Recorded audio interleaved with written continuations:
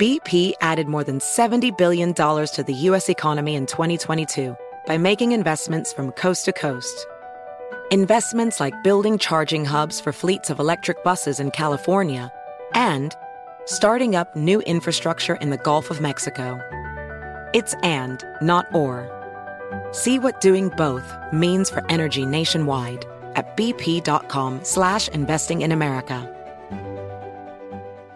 Discover BetMGM, the betting app sports fans in the capital region turn to for nonstop action all winter long. Take the excitement of football, basketball, and hockey to the next level with same-game parlays, exclusive signature bets, odds boost promos, and much more. Plus, now you can sign in, place bets, and manage your cash balance under the same BetMGM account in D.C., Maryland, and Virginia. With the same username and password throughout the DMV, it's never been easier to play with the king of sportsbooks. Download the BetMGM app today. BetMGM is an authorized gaming partner of the NBA and an official sports betting partner of the NHL. BetMGM and GameSense remind you to play responsibly and offer resources to help you make appropriate choices. Please gamble responsibly. BetMGM.com for terms and conditions. Must be 21 years of age or older to wager. Washington, D.C. only. Please gamble responsibly. Gambling problem? Call 1-800-GAMBLER.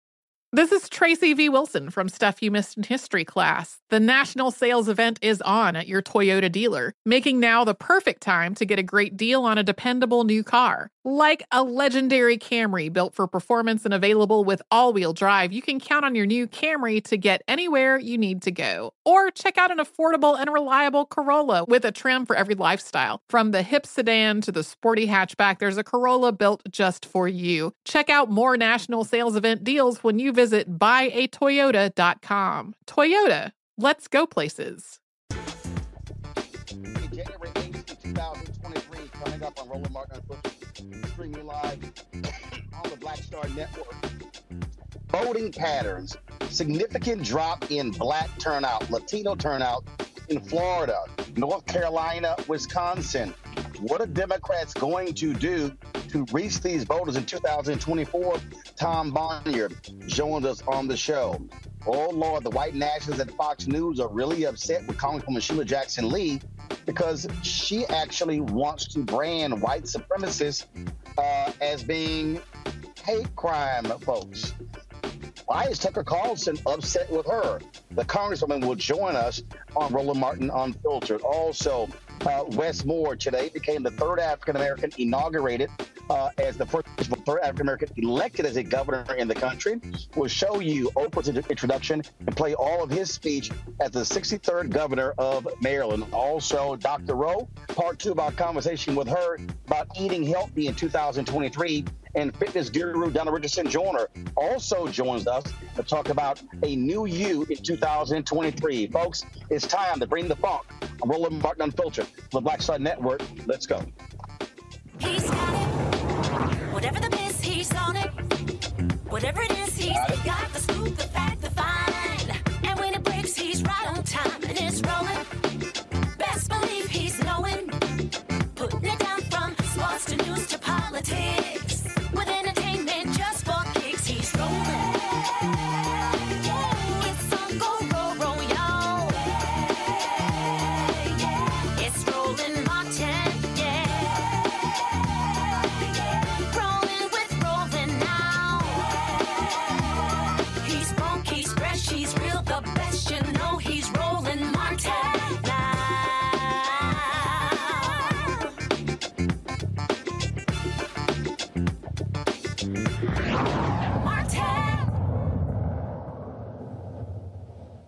I told you there was significant Republican enthusiasm in a number of places in 2022 when it came to the election. That was definitely the case in Florida. You had a significant number of Republicans who voted there. But the reason why Republicans crushed Democrats in Florida was because you had a tremendous drop-off of Democrats who voted in the Sunshine State. When you look at voting data that took place in North Carolina, took place in Wisconsin, you saw the exact same thing. What is going on? Tom Bonier is the CEO of Target Smart. You follow him on Twitter. He's always talking about these voting numbers and these trends. Tom, glad to have you on Roland Martin Unfiltered. Let's first start with Florida. and that is the Democratic Party is in total disarray in that state. Manny Diaz has resigned as head of the Florida Democratic Party. He's complained about money not being put into that place. But the reality is you just simply have no plan. You have no focus whatsoever. And Democrats just stayed the hell home in 2022. Yeah, that's right. I mean, we are looking at the data now in terms of, the election, obviously, from last November. A lot of people had theories about what happened and why. And what we're doing is looking at the actual vote history of who voted. We can look at actual turnout. We've got that for about 15 states now. You mentioned some of the key ones, including Florida, North Carolina, some other key states. And the pictures that is emerging is exactly as you said. We look at voters of color having lower turnout, significantly lower turnout in these states where Democrats did well. When we think about the states like Michigan and Pennsylvania, it was a different picture. But where Democrats lost in Florida, Democrats obviously lost by a huge margin. Democratic turnout was frankly just awful. And, I think about this from a messaging perspective because before the election, as we all remember, there was a lot of talk in the media and frankly from Democratic strategists saying, well, maybe Democrats are losing in these states because we're not talking about the economy enough, because we're not talking about crime enough, we're not talking about inflation enough. Maybe we're talking about Republican extremism too much. We're talking about the Dobbs decision too much. And the reality is where Democrats invested in communities of color and organized with communities of color and voters of color early, not in the last few weeks, and weren't afraid to run campaigns where we talked about these issues of Republican extremism and, frankly, the existential threat that they pose. That's where Democrats did well. But in places where Democrats were, frankly, following this, middle of the road message, and we've got to talk about the economy. It's not that we shouldn't be talking about the economy and crime, but where that was the centerpiece and where, frankly, Democrats were trying to be more like Republicans, things didn't go well. Here's the thing, and I can tell you point blank, when you talk about being early, we reached out to the Democratic Senate Campaign Committee. We reached out to the DCCC, Democratic Governors Association. I mean, obviously, my audience is African American. It's a natural constituency for Black people are number one and number two, Black women and Black men who vote Democrat. And pretty much we hit them in March. No response. Finally got a couple of meetings in July. Sent a proposal, no response. I did not receive any DCCC political advertising until the last week of the campaign. DCCC, it wasn't until October. DSC. And the other thing is this here. You look at Mandela Barnes in Wisconsin. What did they do? They major drop off in Milwaukee. He gets those numbers. He's a United States senator. I talked to Black activists there. They said there was absolutely no outreach there in Milwaukee. Sherry Beasley's campaign. I was reaching out to them very early. Guess what? They never brought us in, never did anything. Major Black. Her campaign didn't even ask President Barack Obama to come in. They didn't even bring in Vice President Kamala Harris. Here, Tom, I think the fundamental issue is this here. And I'm going to be very frank. White Democratic strategists are still thinking they can use the Obama playbook. Folks are just going to turn out. He's a once in a lifetime candidate or two lifetime candidates. The Black infrastructure that was put in place by Reverend Jackson, Ron Walters, Ron Brown after 1988 was obliterated because Obama didn't need it. And the white Democratic strategists who control the money refuse to listen to Black people, and they're going to keep losing until they do. There's this notion in campaigns, which has been, I've worked in Democratic campaigns for almost 3 decades, which is a little bit crazy. But there has been this sort of persistent notion that when we talk about, quote, base engagement, that it's something that happens late, right? That get out the vote is late. And so then that really lumps voters of color into this bucket where, well, we're going to spend that money and we're going to do that communication late in campaigns. And I think, again, some campaigns have bucked that. Some organizations have not followed that trend and have invested early, and I think you see the difference. But I think the biggest difference, and I think what is lacking in a lot of these cases is, and this sounds obvious, but I think it's still lost upon many, is voters are going to vote if they believe that their vote can make a difference. If they see that it's potentially going to have an impact. I think about that. We talk about the Dobbs decision. I talked about that a lot last year, because you looked at that Kansas vote, an election that was put in August, an August primary, so that anti-choice Republicans could have their first victory. They could have right after the Dobbs decision. And what happened was there was a clear delineation there where if you voted no on that, you could protect a woman's right to choose in that state. And actually a state that people think of as a, overwhelmingly white state, which it is. The coalition was actually quite diverse, especially seeing younger Latina women coming out in record-setting numbers, women turning out at a higher rate than men. Why was that? It was because they saw a clear line between their act of voting and the outcome that they desired, which was protecting choice. And we as Democrats are not doing a good enough job in connecting that line in enough of these communities, that if you vote Democratic in these states, this is going to have this outcome that is important to you. Yep. That's where we're not doing enough of that work. Well, what you just said, Terrence Woodbury, a black pollster, literally had the data showing that. Cornell Belcher, the same. But again, and I need people listening, people like, Jamie Harrison, they don't understand. The DNC doesn't get the lion's share of the money anymore. The real fundamental problem is that money is going to these PACs. Frankly, they're not diverse at all. And if they don't listen, and I'm saying to the Biden people right now, you should be investing right now for 2024, because you've got to tell the story of what you accomplished, because a lot of people, frankly, don't know. If they aren't focusing on that right now, they wait late. BP added more than $70 billion to the U.S. economy last year by making investments from coast to coast. Investments like building charging hubs for fleets of electric buses in California and starting up new infrastructure in the Gulf of Mexico. It's and, not or. See what doing both means for energy nationwide at bp.com/investing in America.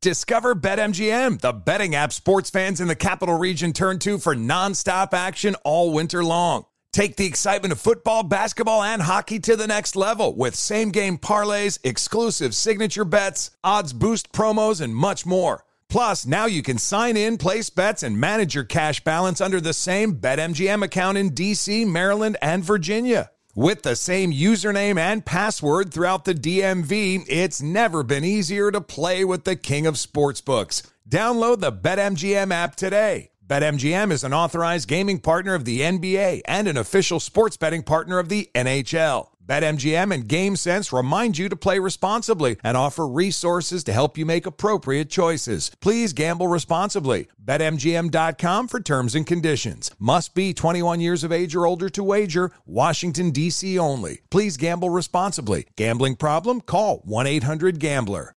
As someone who lives for politics, when a major scandal unfolds, it was shocking. I have to know, what were they thinking? Backroom deals, huge amounts of money, CIA secrets, sets off a firestorm in Washington, affairs. No way this guy's got a mistress. Corruption. I knew I was a dead man. Warning, it's even messier than you thought. United States of Scandal with Jake Tapper, Sunday at 9 on CNN. They stand to lose next year. Yeah, I mean, that's absolutely right. This early investment, it's now. Now is the time. I will say, and I think we need to call this out as well, there has been this popular notion that has taken hold in the Democratic Party really over the last couple of election cycles, this notion that the path to victory for Democrats sort of universally is this appeal to less educated, white working class voters, be right. Middle of the road. And, people made this argument in Georgia. There's this false narrative that Stacey Abrams lost because she ran a, quote, GOTV, a turnout-only campaign. We worked with that campaign. We did polling, something I'm very proud of for Stacey Abrams. She did not run a mobilization-only campaign. She ran a campaign that appealed to all Georgians. I think the difference was people saw that, yes, she actually was talking to voters of color and focusing on mobilization early. And people took that as such a departure from the norm that it seemed like, some sort of error. It wasn't. It's what we all need to be doing. There are many other reasons why she faced a difficult path there. Yep. But people attributing that to this notion that, well, she lost because she focused too much on trying to mobilize the base is absurd when, frankly, we aren't seeing enough resources. And again, I'm not saying that campaign resources shouldn't go to persuasion. They absolutely should. And Democrats, there's a certain calculus, as you know, having done this work for years, there's a path to victory. And that includes a very diverse coalition in all these states. The problem is, at this point, in most of these cases, and certainly in these states and races where we lost by these surprisingly large margins and Democrats stayed home, I don't think anyone can look at that and say, well, we invested enough in base mobilization. Yep, that's exactly what it is. So, Tom, we're going to continue focusing on this all up the next year, and hopefully these strategies are paying attention. We appreciate it. Thanks for your good work. Thank you. All right, got to go to a break, folks. When we come back, Congresswoman Sheila Jackson Lee talks why she's being attacked by Fox News. We'll explain next. Roland Martin Unfiltered on the Black Star Network. Most people think that these television shows that tell stories about who we are as black men, and then they paint these monolithic portraits of us. They think that they're being painted by white people. And I gotta tell you, there are a whole bunch of black folk that are the creators, the head writers, the directors of all of these shows, and that are still painting us as monoliths. The people don't really want to have this conversation. No, they don't.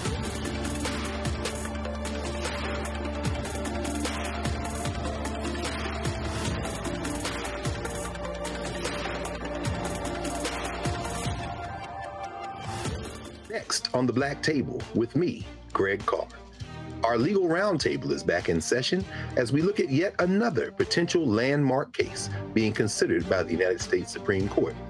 This one is called 303 Creative versus Elenis, and may be the most important and far-reaching First Amendment, that is freedom of speech, case of our time. It could, depending on how the court rules, open the door for a return of Jim Crow segregation laws. It's true. If you say we can discriminate against one, you're saying we can discriminate against all. That's on the next Black Table. Don't miss it. Right here on the Black Star Network. So this is Roger Bob. I got a message for Roland Ascot Martin. Buddy, you're supposed to be hooking me up with some of these ascots that you claim to wear.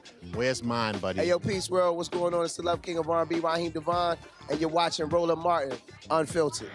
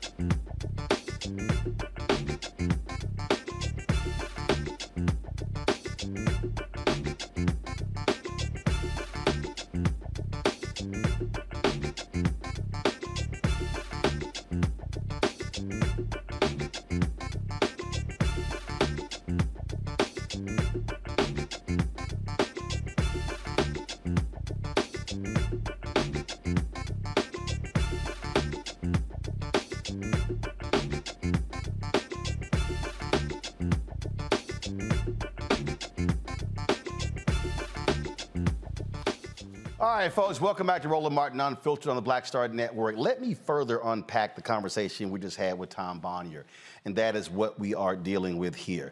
When you look at the actual data, you will see that black voters who are 65 and older are more than likely to self-identify as Democrats. Voters who are 55 and older, somewhat. But as you go below 55, 45, 35, 25, 18, they're less likely to identify as Democrats. Now, you look at how they vote, they are likely to vote Democrat, but less likely to self-identify, which means that Democrats have to actually work harder to appeal to their base voters. And so what you have is you have these white Democratic strategists who sit in these meetings and they think, oh, we're going to get anywhere from 85 to 88, 90, 95% of the black vote.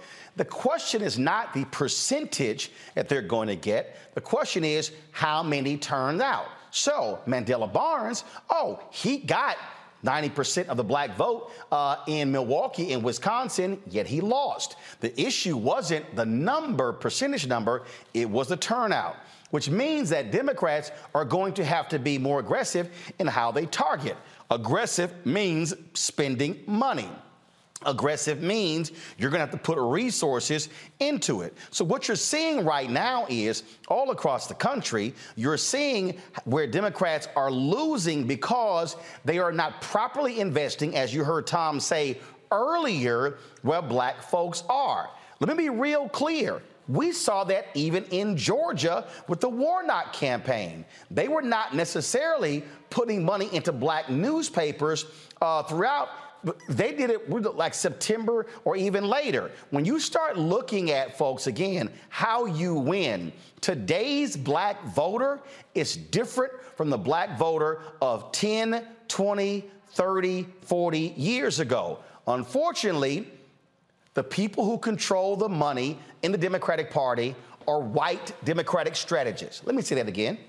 They are white Democratic strategists. Overwhelmingly, they control the money. Even when you have black campaign managers, even when you have black senior advisors, who controls the money? That is what determines, and what they then do is they try to put nearly all that money in television. Well, here's the problem when you put that money in television, that's not ground. You're not educating, and people are turning television ads off. That, folks, is what's at play. And we keep saying that, we keep telling folks that, but they don't listen, but you keep getting your ass kicked, then you might wake up and realize, let's actually listen to folks. Robert Patillo is on my panel. He's a host of People, Passion, Politics, News Talk 1380 WAOK in Atlanta. A. Scott Bolden, lawyer here in Washington, D.C. We also have Rebecca Carruthers, Vice President for Fair Election Center. Glad to have all three of you here. Robert, the point that I was just making there, we saw it in Georgia. It really was the outside groups that really helped the Warnock campaign. They were sleepwalking for a while there because they kept putting that money in television. They weren't activating the ground. Well, Roland, if you look at the difference between, let's say, Georgia, where you have Warnock running, and North Carolina, where you have Sherry Beasley running, you have to look at the difference being the outside groups, whether it's Black Voters Matter and LaTosha Brown, whether it's SCLC, NAACP, Rainbow Push Coalition, Georgia Coalition for the People's Agenda. Those were the people who were filling that gap that the Democratic Party had left, and that is what really pushed Warnock across the finish line when it comes to that election. And as long as they continue to run this same tired playbook of give black people nothing and just assume they're going to turn out, they're going to keep losing. You also cannot ignore the policy side of the situation. The Democrats were able to push through a $1.7 trillion infrastructure bill. They were able to push through a skinny Build Back Better bill. But when it comes to things such as voting rights that they promised black voters, they got nothing. When it came to criminal justice reform, where you have the Freedom Summer 2020, where people were pushing for that across the country, they got nothing. When it comes to even a vote on the study commission for reparations, reparations. You get nothing. So it's very difficult to motivate young people, in particular, and African-American males, to turn out when you look at all the things you said you're going to do for them, and then you did none of them, and then you're not investing in their communities, and you're not putting the street money out there to get them activated. What exactly did you think was going to happen? Well, but here's the deal, though, Rebecca. There were a number of things that they did, but if people don't know what you did and you don't explain what you did, then they're not going to know that. And you're not going to get that across, frankly, in a 30-second commercial. This is where what needed to happen. There need to be a lot more town halls, direct engagements,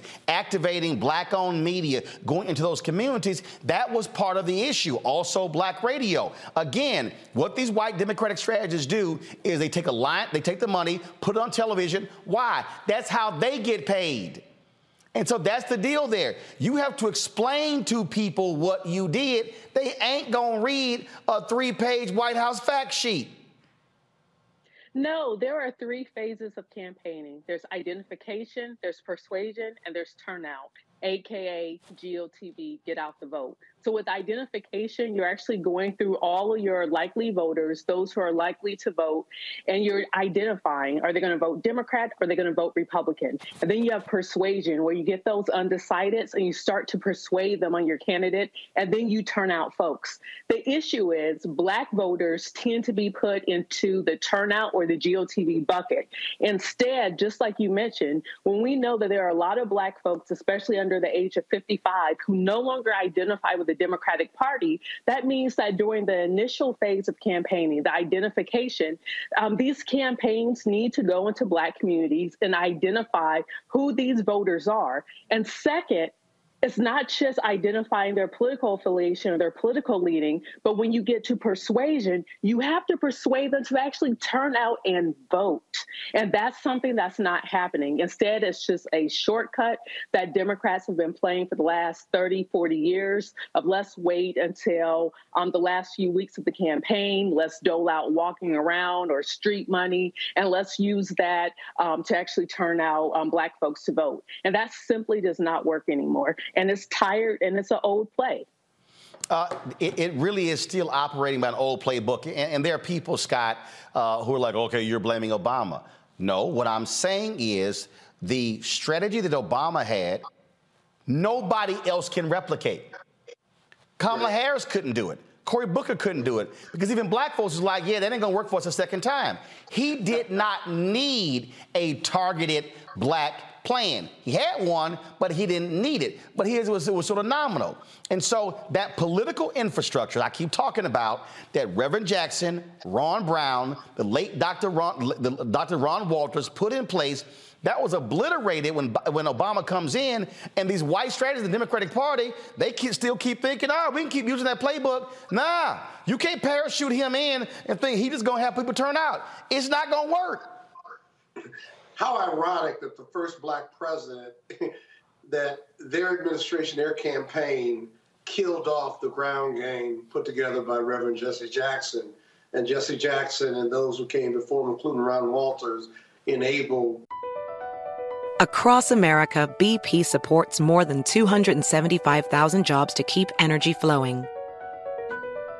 Jobs like building grid-scale solar energy in Ohio and producing gas with fewer operational emissions in Texas.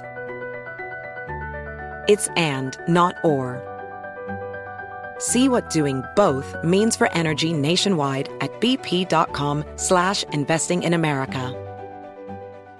Discover BetMGM, the betting app sports fans in the capital region turn to for nonstop action all winter long. Take the excitement of football, basketball, and hockey to the next level with same-game parlays, exclusive signature bets, odds boost promos, and much more. Plus, now you can sign in, place bets, and manage your cash balance under the same BetMGM account in D.C., Maryland, and Virginia. With the same username and password throughout the DMV, it's never been easier to play with the king of sportsbooks. Download the BetMGM app today. BetMGM is an authorized gaming partner of the NBA and an official sports betting partner of the NHL. BetMGM and GameSense remind you to play responsibly and offer resources to help you make appropriate choices. Please gamble responsibly. BetMGM.com for terms and conditions. Must be 21 years of age or older to wager. Washington, D.C. only. Please gamble responsibly. Gambling problem? Call 1-800-GAMBLER. Saturdays are for sunshine, especially for your ears. With another election, ongoing wars, and natural disasters, we know the news can be a lot to take in. And we're determined to share the bright side of humanity. Every Saturday, take a breather from the headlines and hear all the uplifting happenings across the world with 5 Good Things, a new weekend edition of CNN 5 Things. That means you can find this goodness in the same feed as 5 Things. Listen to 5 Good Things on the iHeartRadio app. Barack Obama to be Barack Obama and become the first black president. But it's all, politics is all local politics. Marion Barry here in D.C. used to say, how many votes you got coming out of Ward 5? And if you couldn't tell him, he knew that your ground game wasn't sharp. Because when he campaigned, he counted every vote, every yes, every maybe, and gave a card, and the card came back to him. He could tell you how many votes he was getting out of Ward 5 every campaign he ran. The other thing I want to say is, it's interesting you bring up Ron Brown, because the one thing you said that people may have missed was that with Jamie Harrison, all of the Democratic PAC money doesn't come to the DNC. Ron Brown, if you talk to his son, and I know you have, he's been on the program with us, one thing that Ron did in 88 or whatever years he was head of the DNC, he brought all that money to the DNC table. And he could decide how it was spent and who he was going to spend it with. Now remember, the DNC in 1988 is totally different because Citizens United. So that's totally changed the deal. Hold tight 1 second. I got to go to a break. I want to pick up with this when we come back. And then, of course, we're going to show you Oprah's introduction of Wes Moore today at his inauguration. We'll play his whole speech as well. Here from the UNCF, talk to Congresswoman Sheila Jackson Lee. We also have Dr. Rowe, as well as Donald Richardson on the show as well. Jam-packed show, lots for you folks. We'll be right back. Roland Martin Unfiltered on the Black Star Network. You too, folks, hit the like button. Y'all know you ain't nobody else giving you this kind of content anywhere else in America. Back in a moment. Hatred on the streets, a horrific scene, a white nationalist rally that descended into deadly violence. White people are losing their damn minds. As an angry pro-Trump mob storms the U.S. Capitol, we've seen shooting. We're about to see the rise of what I call white minority resistance. We have seen white folks in this country who simply cannot tolerate black folks voting. I think what we're seeing is the inevitable result of violent denial. This is part of American history. Every time that people of color have made progress, whether real or symbolic, there has been what Carol Anderson at Emory University calls white rage as a backlash. This is the rise of the Proud Boys and the Boogaloo Boys. America, there's going to be more of this. Here's all the Proud Boys, guys. This country is getting increasingly racist in its behaviors and its attitudes because of the fear of white people. The fear that they're taking our jobs, they're taking our resources, they're taking our women. This is white fear.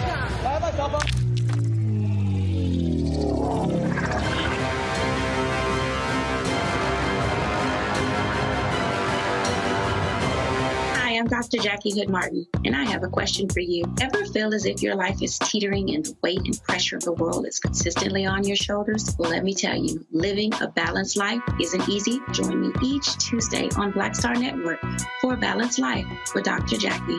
We'll laugh together, cry together, pull ourselves together, and cheer each other on. So join me for new shows each Tuesday on Black Star Network, A Balanced Life with Dr. Jackie.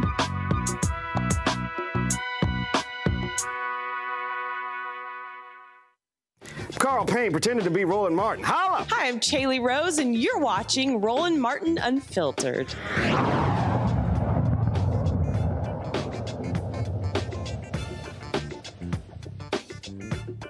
Welcome back to Roland Martin Unfiltered. Scott, go ahead and finish your point.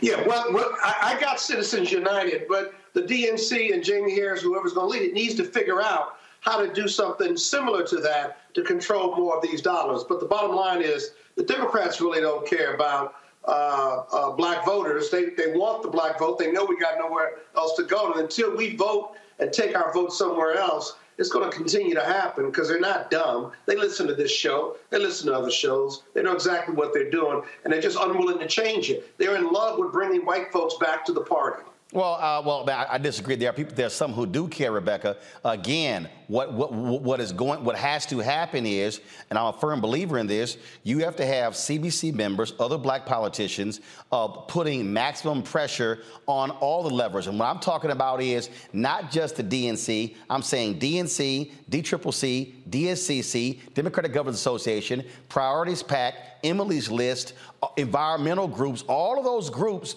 And there has to be a reckoning to say, yo, y'all play us, we gonna keep losing, and y'all keep trying to go after that suburban white voter. This is your base. I don't care who you are. You don't lock down your base in any area, you lose.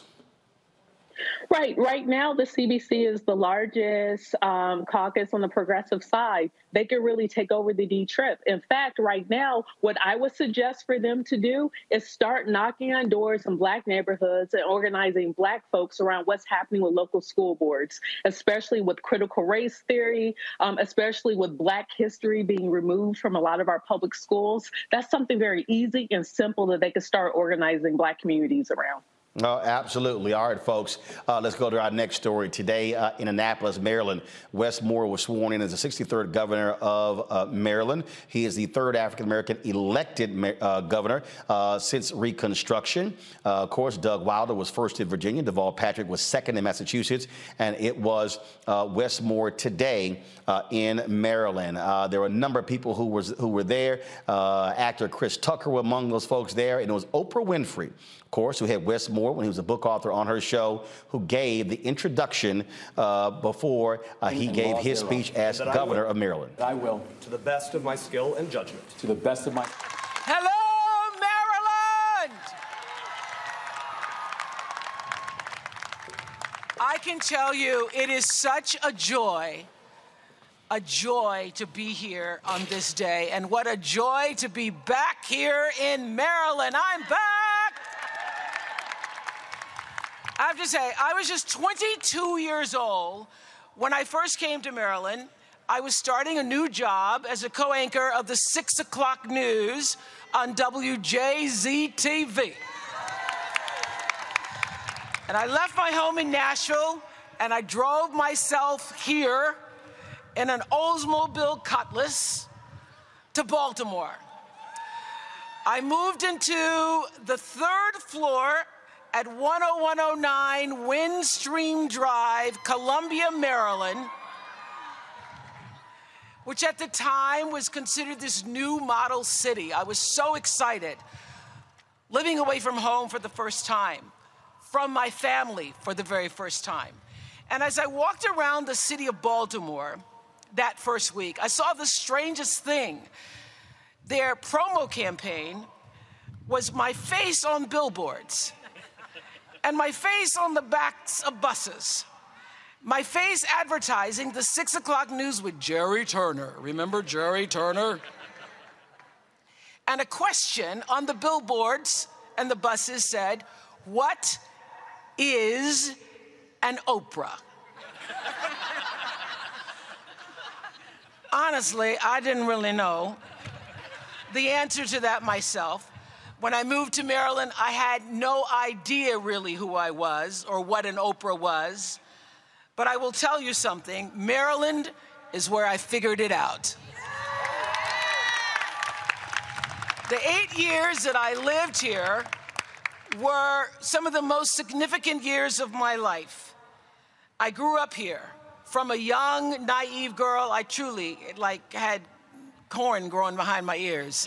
I was truly green behind the ears, and grew into a woman becoming more and more of myself from every challenge and every experience. I found community here at Bethel AME Church every Sunday. I found the freedom to perform and feed my creative spirit. I found my professional calling sitting alongside Richard Scher for the show People Are Talking. And though it wasn't the job that I moved here to do, it was the job that sparked my desire to use television to tell stories that would impact people's lives. And I found some of the closest friends of my life here, Maria Shriver and my BFF, Gayle King. But most important, in Maryland, I found myself. This state is something special. It's a place where so many others have done and will do exactly what I did. Plant the seeds of their wildest dreams and watch those seeds grow into reality. Maryland is full to the brim with opportunity.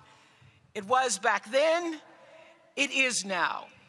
And I know that with Wes Moore as your governor, Maryland's best days lie ahead. So let me tell you a little bit about the Wes Moore that I know, the Wes that I'm proud to be standing here with today. Well, I met Wes for the first time in 2010 when I interviewed him about his best-selling book. Y'all read the book, right? Everybody's gonna want to read the book now. I was so impressed even then by his integrity and his wisdom. He was wise beyond his years. He knew who he was, and he had a vision for who he intended to be and how he wanted to serve. Though I have to say, I was delightfully surprised when he called me last year, on January 6th, as a matter of fact, to tell me that he wanted to serve as governor. And I said, you want to run for governor in this political climate where everybody is so polarized, where there's such vitriol? Look at what's happening right now as we speak, because as he was telling me, I could see the CNN screen behind him, and that's the first I knew of the invasion of the Capitol. So then I turned it on. I go, look at what's happening. You want to run in this climate? And he said, exactly. Exactly. So I said, go for it, and I'll be here if you need me. I always walk away from a conversation with Wes Moore with a new perspective, with new ideas, with a new way of seeing things, a new burst of positive energy. That's what you do for people. And about 5 years ago, Wes and our now First Lady of Maryland, Dawn Moore, had come to my house for dinner. And we had a conversation that stayed with me. I still think about that conversation. We were talking about, as we often do at the table, how to live with purpose and meaning, and how to continue that into your later years, and how to know that you are spending your precious days in a way that you'll be able to look back with pride and have absolutely never any regret. And I remember, Wes, you said to me, because I had just recently ended the show, and you said, your job title, talk show host, will change. Your titles change throughout your life, you said, but your occupation will also change. But your work, you said, will always be consistent. Wes has had quite a few titles in his life. Author, Army captain, CEO, and now governor. The man has worn many hats, but the work he's done, the work he has always done, that has never changed. It has not changed, not even a little. He has always been committed to helping young people find purpose and direction in their lives. That's why he started a small business in Baltimore that gave a helping hand to college students who needed one. He's always believed that everyone deserves an equal shot at success, an opportunity to live well, to have lives that are meaningful and provide for their families in the way that he's able to provide for James and Mia. That's why he joined the Robin Hood Foundation, one of the largest anti-poverty organizations in America, and distributed more than $600 million to families in need. He has always loved our country and believed that our country is worth fighting for. That's why he served as a captain and a paratrooper in the 82nd Airborne Division. So you see, this might be his first day as an elected official, but Wes Moore has been a public servant his entire adult life. And there's so much more to come. He's just getting started. I once asked Wes what service meant to him, and he told me it's the thing that makes your heart beat a little bit faster. Well, something tells me that is you prepared to tell us about your vision for a stronger, safer, and more equitable Maryland, a Maryland that leaves no one behind. As you prepare to serve the state that has meant so much to you, I do believe that your heart must be pumping, pumping, pumping, pumping some wild, ecstatic excitement and love for Maryland and all who abide here. It is my honor to introduce you as my friend, to introduce you as someone who I believe in, as a man I truly respect, and a man I so trust. I trust you. I trust your vision. I trust your leadership. And I want you to know you can trust it too. In your new governor, Wes Moore.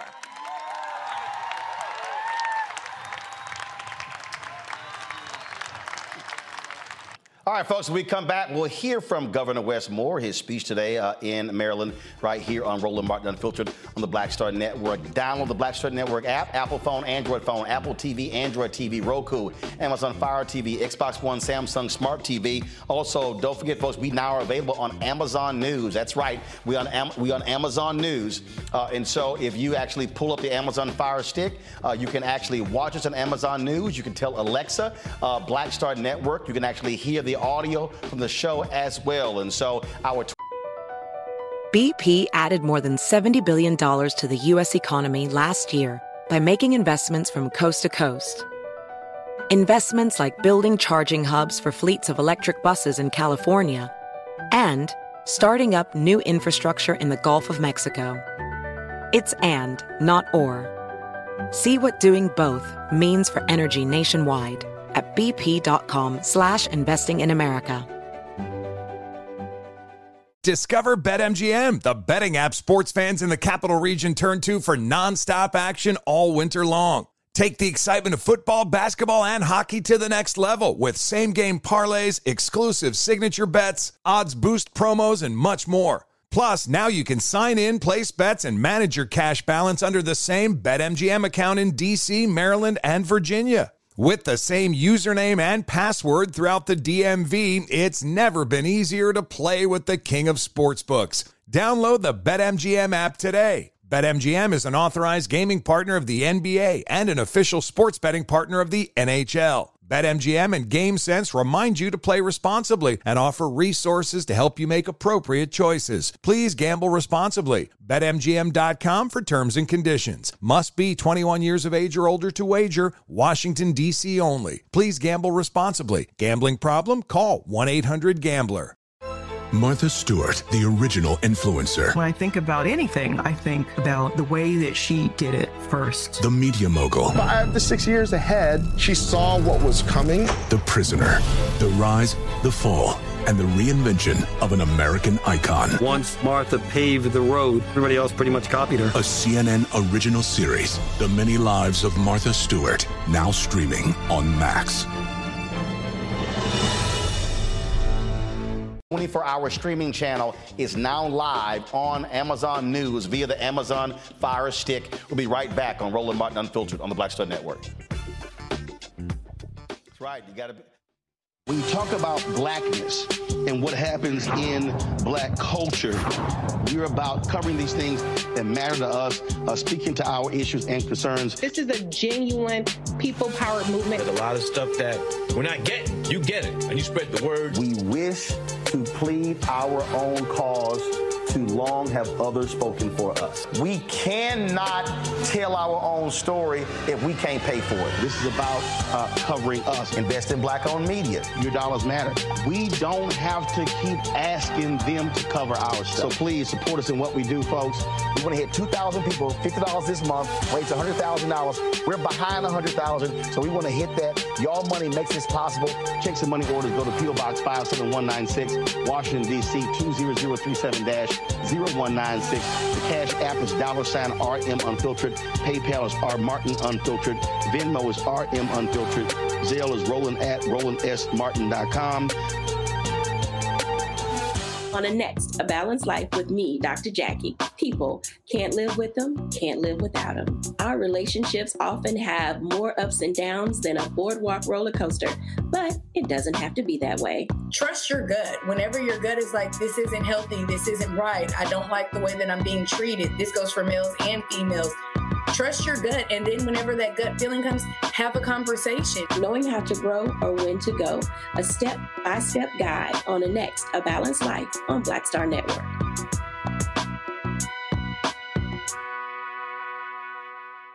Pull up a chair, take your seat at the Black Table with me, Dr. Greg Carr, here on the Black Star Network. Every week, we'll take a deeper dive into the world we're living in. Join the conversation only on the Black Star Network. Hi, everybody. This is Jonathan Nelson. Hi, this is Cheryl Lee Ralph, and you are watching Roland Martin, Unfiltered.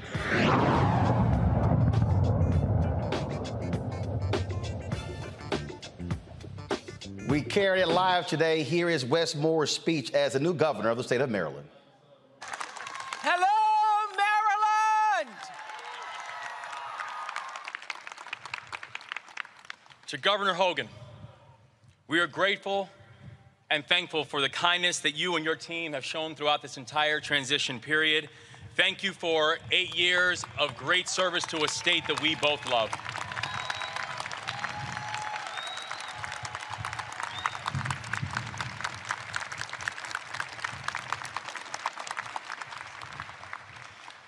To my dear friend Oprah Winfrey, a Maryland girl at heart, thank you for your incredibly kind and gracious introduction. It is an honor to be with you today and always, and thank you for always being in my corner.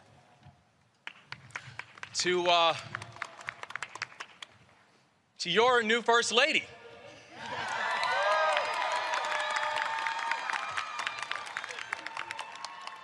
my amazing wife, Dawn, and to the new first babies, me and James. You are my heart. You are my soul. You're my everything. And I love you.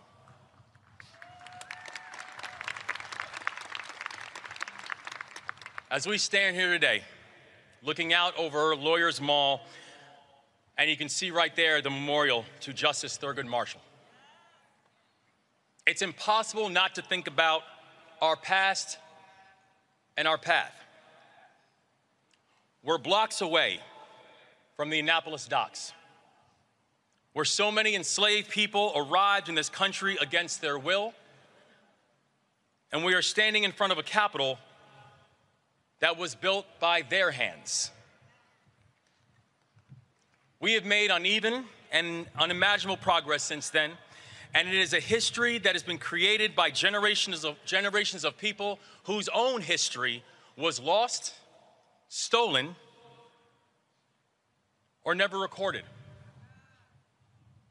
But one thing we know is that right now we are standing here in our history, in our shared history, in our collective history, made by people who over the past 2 centuries, regardless of their origin story to this state, fought and built a state and a country that works for everybody. And there are 2 people who are here today who embody that spirit, who are sitting right here next to me, 2 extraordinary women named Hema and Joy.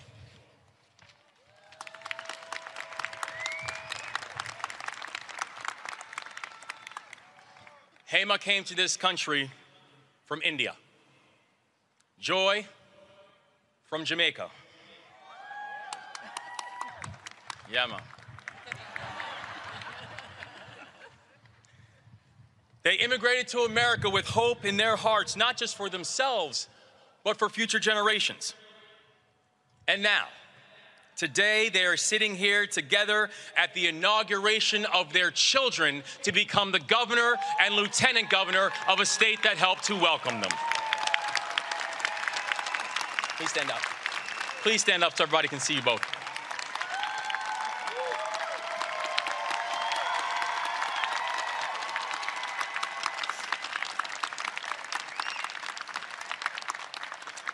To Aruna's mom, Hema, and to my mom, Joy, you epitomize everything special about this state. And you are proof that in the state of Maryland, anything is possible. Now, yes, Aruna and my portraits are going to look a little bit different from the ones that we've always seen in the Capitol. But that's not the point. This journey has never been about making history. It's about marching forward. Today is not an indictment of the past. Today is a celebration of our collective future. And today, our opportunity to begin this future is so bright it is blinding, but only if we are intentional, inclusive, and disciplined in confronting challenges, making hard choices, and seizing this opportunity in front of us. Our state is truly remarkable. From my birthplace of Montgomery County to my adoptive home of Baltimore City, from the sandy beaches of the Eastern Shore to the rolling hills of West. Yeah, go ahead, Eastern Shore. Go ahead and make yourselves known. To the rolling hills of Western Maryland and everywhere in between. Maryland is home to spectacular natural beauty and dynamic industries and people as talented as they are determined. But the truth is, Maryland is asset rich and strategy poor. And for too long, we have left too many people behind.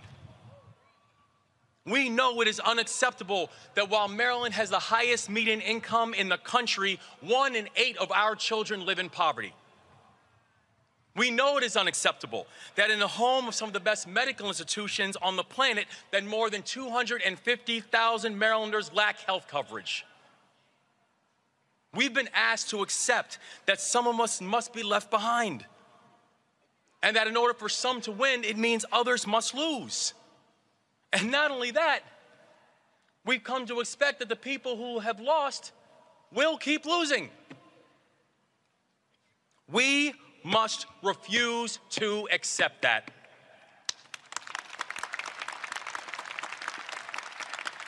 Instead, I'm asking you to believe that Maryland can be different. I'm asking you to believe that Maryland can be bold, and I'm asking you to believe that in this moment, Maryland can lead.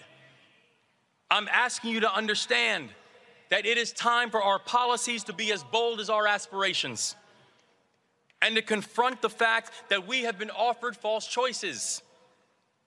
We do not have to choose between a competitive economy and an equitable one. Maryland should not be 43rd in unemployment or 44th in the cost of doing business. We should not tolerate an 8-to-1 racial wealth gap, not because it only hurts certain groups, but because it prevents all of us from reaching our full potential. We can attract and retain top industries like aerospace, like clean energy, like cybersecurity, and raise the minimum wage to $15 to help folks feed their families. Maryland can reward entrepreneurs who take bold risks and provide stability for families in need. Maryland can be the best place in America for employers and employees. It shouldn't be a choice. It isn't a choice. And the path forward requires us to do both of these things together. And there's another false choice we often hear, that people must choose between feeling safe in their own community and feeling safe in their own skin. Over the last 8 years, we have seen the rate of violent crime rise. And many Marylanders have grown weary in their faith that governments can actually keep them safe. We can build a police force that moves with appropriate intensity and absolute integrity and full accountability, and embrace the fact that we cannot and will not militarize ourselves to safety.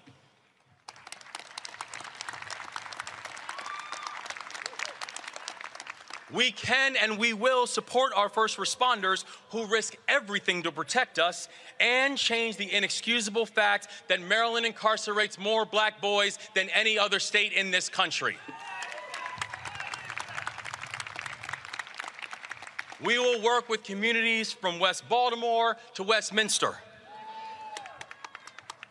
to share data so we can keep violent offenders off of our streets, and we can welcome people who have earned a second chance back to our communities.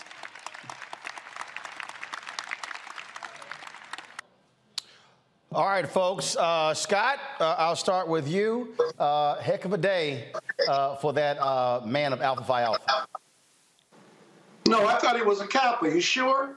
He sounds like a Kappa. No, he's but an Alpha. Oh, he's an Alpha. He sounds like Obama, too. He sounds like Obama, too. No. He sounds like Westmore 1. Yeah, okay. But he sounds like Obama as well, not 2. But here's the deal. He's got a ton of goodwill. He's got a multi-billion-dollar surplus. And he's talking about the redistribution of wealth to raise everyone from the bottom. All ships rise. His first year is when he's got to get it done and to demonstrate his ability to lead. Remember, he's never been in the government. When you talk about the redistribution of wealth, you're going to hit some barriers.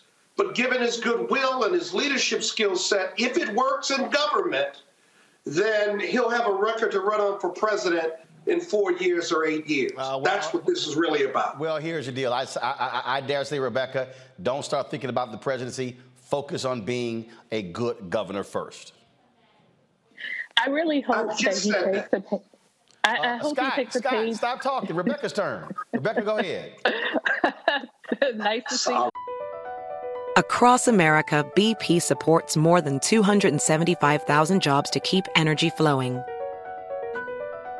Jobs like updating turbines at one of our Indiana wind farms and producing more oil and gas with fewer operational emissions in the Gulf of Mexico. It's and, not or. See what doing both means for energy nationwide at bp.com/investing in America.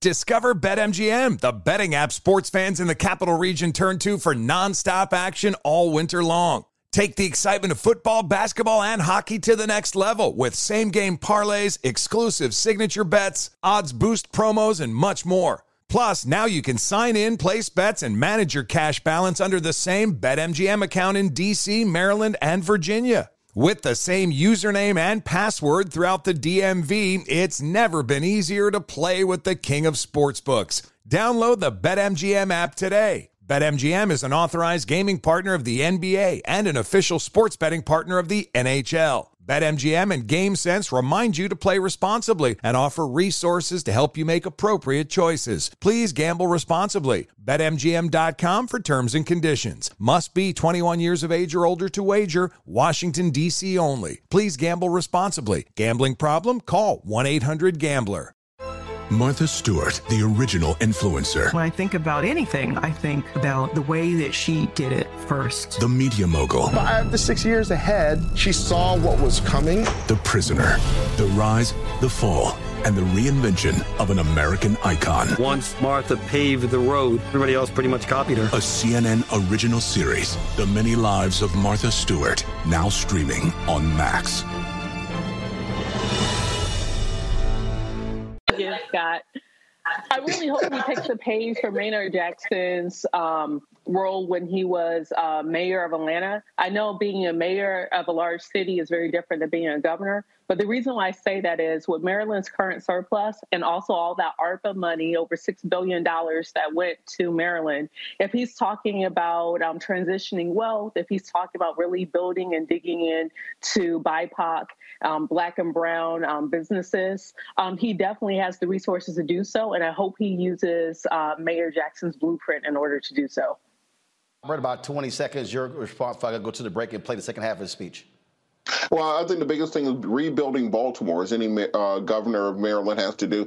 There's no reason for that city to not be one of the crown jewels of this country. I think having a mayor that can work, or a governor that can work with the mayor of Baltimore as opposed to against them, is a big step forward. Absolutely, and of course, if you're Maryland, you need a strong Baltimore when it comes to now sales taxes and property taxes, things along those lines. And so that is going to be really important. Plus, Governor Wes Moore has the benefit. Democrats control the legislature, and the top 4 officials in the state of Maryland, all African-American. And so that's also important when it comes to black politics. Hey, folks, don't forget, you can now watch us on Amazon News with the Amazon Fire Stick. So all you got to do is if you use that device, you can also have us on your main page. So that's where we are. And so please support us there and support us on all Amazon, Apple phone, Android phone, Apple TV, Android TV, Roku, Amazon Fire TV, Xbox One, Samsung Smart TV as well. When we come back, part 2 of Governor Wes Moore's inauguration speech today in Annapolis, Maryland. We'll be back in a moment. On the next Get Wealthy with me, Deborah Owens, America's Wealth Coach, we're talking about the difficulty of being able to acquire wealth for Black Americans. My guest, Emily Flitter, is the author of The White Wall: How Big Finance is Bankrupting Black Americans. The bad stuff that you feel when you're dealing with the financial services industry is not your fault. It's not your fault, and you don't deserve to be treated like this. That's right here on Get Wealthy, only on Black Star Network. Next on the Black Table with me, Greg Carr. Our legal roundtable is back in session as we look at yet another potential landmark case being considered by the United States Supreme Court. This one is called 303 Creative versus Elenis, and may be the most important and far-reaching First Amendment, that is freedom of speech, case of our time. It could, depending on how the court rules, open the door for a return of Jim Crow segregation laws. It's true. If you say we can discriminate against one, you're saying we can discriminate against all. That's on the next Black Table. Don't miss it. Right here on the Black Star Network. We're all impacted by the culture, whether we know it or not. From politics to music and entertainment, it's a huge part of our lives, and we're going to talk about it every day right here on The Culture with me, Faraji Muhammad, only on the Black Star Network. This is Judge Mathis. Hi, I'm Teresa Griffin. Hi, my name is LaToya Luckett, and you're watching Roland Martin Unfiltered. All right, folks, welcome back. Here's part 2 of Maryland Governor Wes Moore's inauguration speech. I know what it feels like to have handcuffs on my wrists.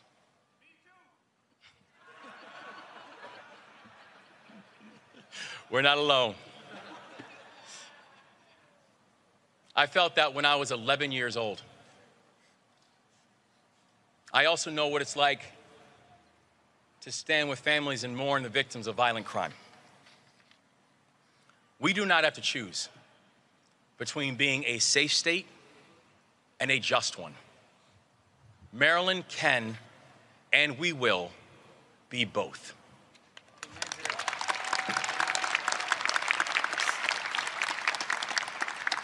We're often told that climate change is a problem for the future, or something that you only have to worry about if you live in farmlands or in a flood zone. But climate change is an existential threat, and it is happening now in our communities. And so confronting climate change represents another chance for Maryland to lead. We can and we will be a leader in wind technology, in grid electrification, and in clean transit.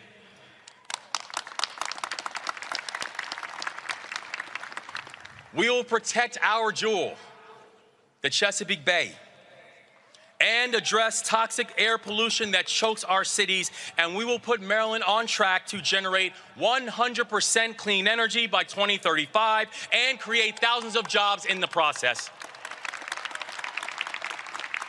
Clean energy will not just be a part of our economy, clean energy will define our economy in Maryland. But that requires everybody. Companies, communities, state and local governments, and the people to take bold and decisive action together. And importantly, we do not have to choose between giving our children an excellent education and an equitable one.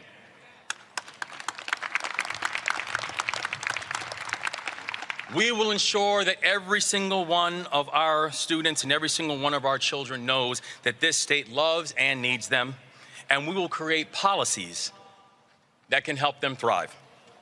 We will invest in our special education students, our English language learners, our LGBTQIA students, students experiencing homelessness, and every single child who needs a little extra help.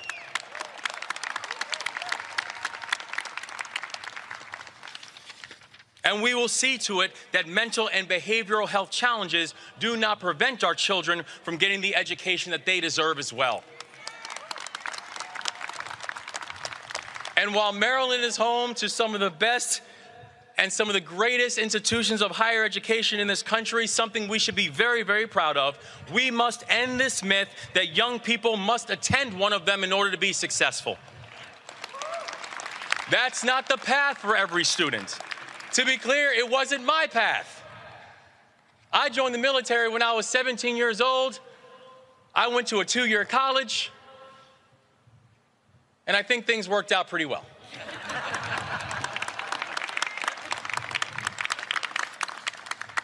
Every student in Maryland will know that there are paths to their success and their fulfillment. And those paths begin with high quality and highly inclusive schools from pre-K to 12th grade. Now, my own journey started in military school, where I learned one of my core values: service. I went on to lead soldiers in Afghanistan, and my years of service transformed me. My character was strengthened, my vistas were widened, and my leadership was tested.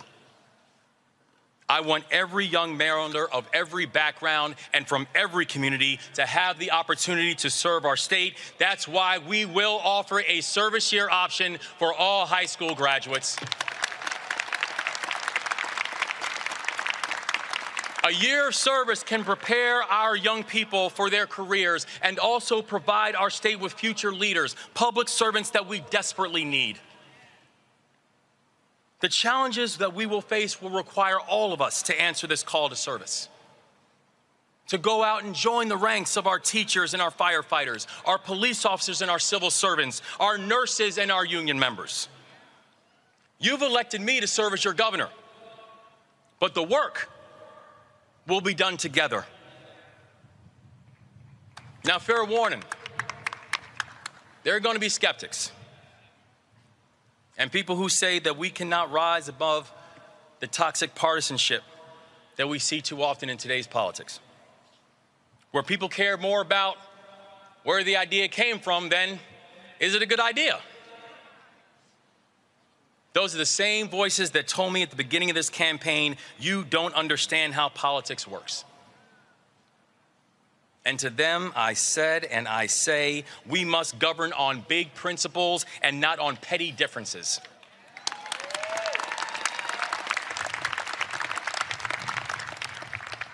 That we must govern in a way that addresses the needs of all of our families and not worrying about what a political ideology asks us to believe and asks us to do. That we must govern in a way that we will never forget who it is that we're fighting for, and what it is that we're supposed to be fighting for. We know that in this moment we have a chance, we have an opportunity, and we have a unique place and space to do something special. And when people say, well, how do you know that you can do this, or how do you know that you can execute upon this in this time of divisiveness, in this time of political vitriol, my answer is this: it's the only way that I've ever led. You know what question I never once asked my soldiers when I was leading soldiers in Afghanistan? What's your political party? It didn't matter. We had one job, one goal, and one mission. My job was to unify our unit and go out and accomplish that mission, and it's the same job and responsibility that we have right now. If we are divided, we can't win. But if we are united, we can't lose.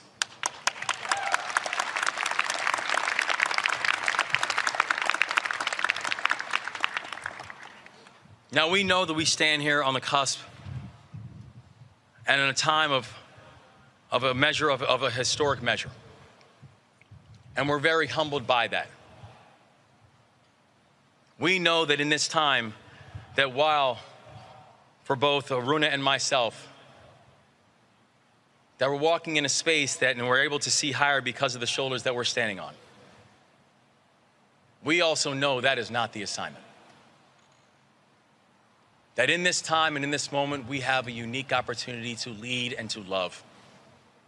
We have a unique opportunity to build and to grow. But that opportunity can only happen if we're doing it together. Now is the opportunity that we have to march forward and to march together. And let us march on till victory is won.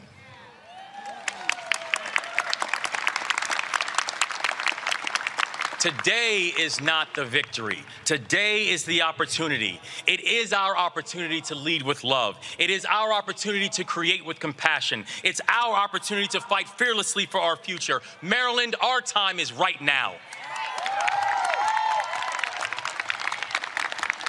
Our time is now to build a state that for those who came before us, that they fought for, and it's a state that leaves no one behind. This is not a slogan, it is the fulfillment of a hope. Maryland, it's time. Let's lead and let's do it together. God bless you all, and thank you so much.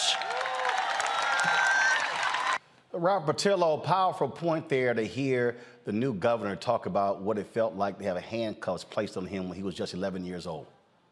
Yeah, absolutely. And I think the point that he's making about this false dichotomy that's been created in the national discussion, that you can either have safe communities or you can have police reform, that's a very important point that has to be made, because often we hear conservatives say, well, they want to defund the police. They want crime to run rampant. No, people want safe communities regardless of the color of their skin. But at the same time, they don't want to have to fear the criminals and also fear law enforcement. And therefore, I think that having a governor who understands that need for balance, that need for programs, particularly when he was talking about educational programs that can help bring more youth into the working environment without requiring 4 years of college, finding other ways for people to serve, finding other ways for people to prosper in the state. I think it's a very important, very powerful speech. And I'm hoping that he finds the allies needed in Annapolis to bring these policies into fruition, because the state of Maryland needs this type of unity because of the diversity of the state, because of the various areas. BP added more than $70 billion to the U.S. economy in 2022 by making investments from coast to coast. Investments like building charging hubs for fleets of electric buses in California and starting up new infrastructure in the Gulf of Mexico. It's and, not or. See what doing both means for energy nationwide at bp.com/investing in America. Discover BetMGM, the betting app sports fans in the capital region turn to for nonstop action all winter long. Take the excitement of football, basketball, and hockey to the next level with same-game parlays, exclusive signature bets, odds boost promos, and much more. Plus, now you can sign in, place bets, and manage your cash balance under the same BetMGM account in D.C., Maryland, and Virginia. With the same username and password throughout the DMV, it's never been easier to play with the king of sportsbooks. Download the BetMGM app today. BetMGM is an authorized gaming partner of the NBA and an official sports betting partner of the NHL. BetMGM and GameSense remind you to play responsibly and offer resources to help you make appropriate choices. Please gamble responsibly. BetMGM.com for terms and conditions. Must be 21 years of age or older to wager. Washington, D.C. only. Please gamble responsibly. Gambling problem? Call 1-800-GAMBLER. As someone who lives for politics, when a major scandal unfolds, It was shocking. I have to know, what were they thinking?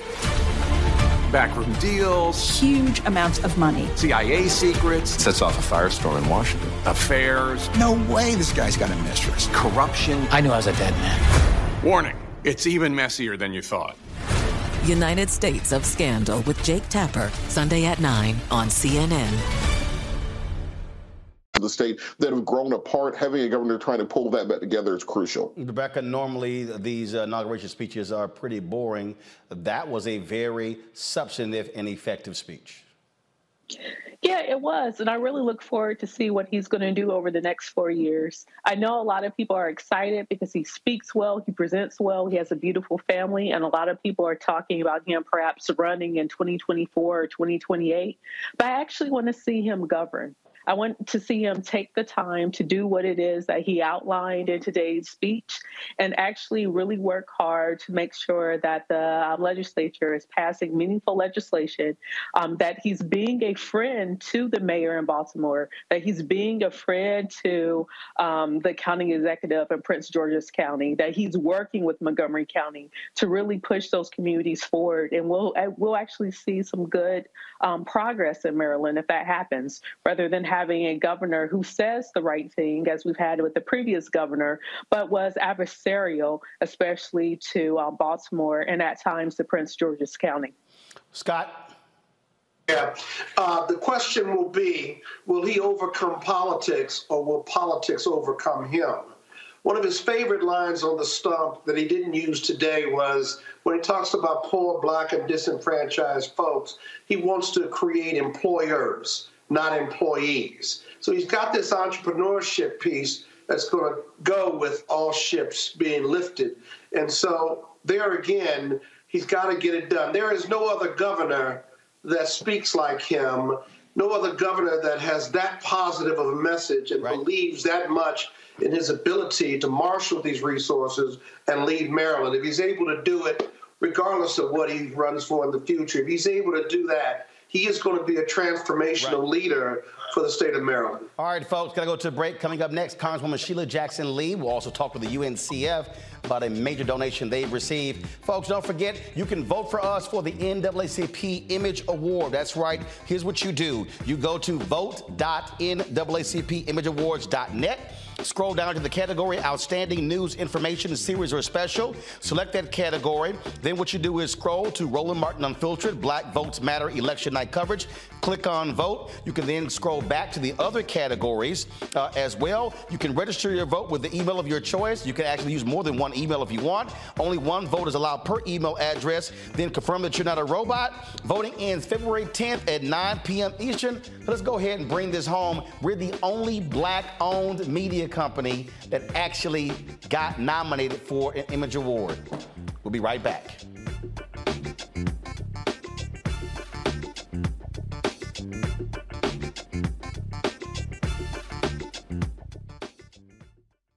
On a Next, A Balanced Life with me, Dr. Jackie. People can't live with them, can't live without them. Our relationships often have more ups and downs than a boardwalk roller coaster, but it doesn't have to be that way. Trust your gut. Whenever your gut is like, this isn't healthy, this isn't right, I don't like the way that I'm being treated. This goes for males and females. Trust your gut, and then whenever that gut feeling comes, have a conversation. Knowing how to grow or when to go. A step-by-step guide on a Next, A Balanced Life on Black Star Network.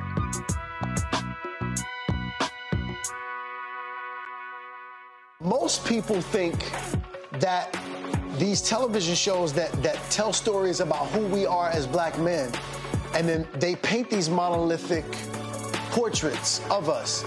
They think that they're being painted by white people. And I got to tell you, there are a whole bunch of black folk that are the creators, the head writers, the directors of all of these shows, and that are still painting us as monoliths. The people don't really want to have this conversation. No, they don't.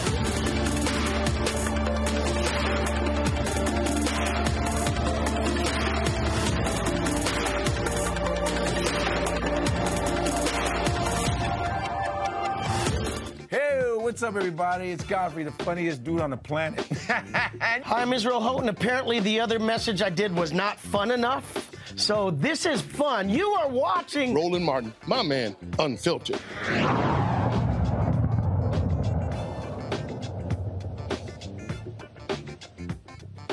All right, folks, the white nationalists at Fox News never like it when you got to confront racism in this country. Tucker Carlson is really upset at Texas Congresswoman Sheila Jackson Lee because she don't like white supremacy.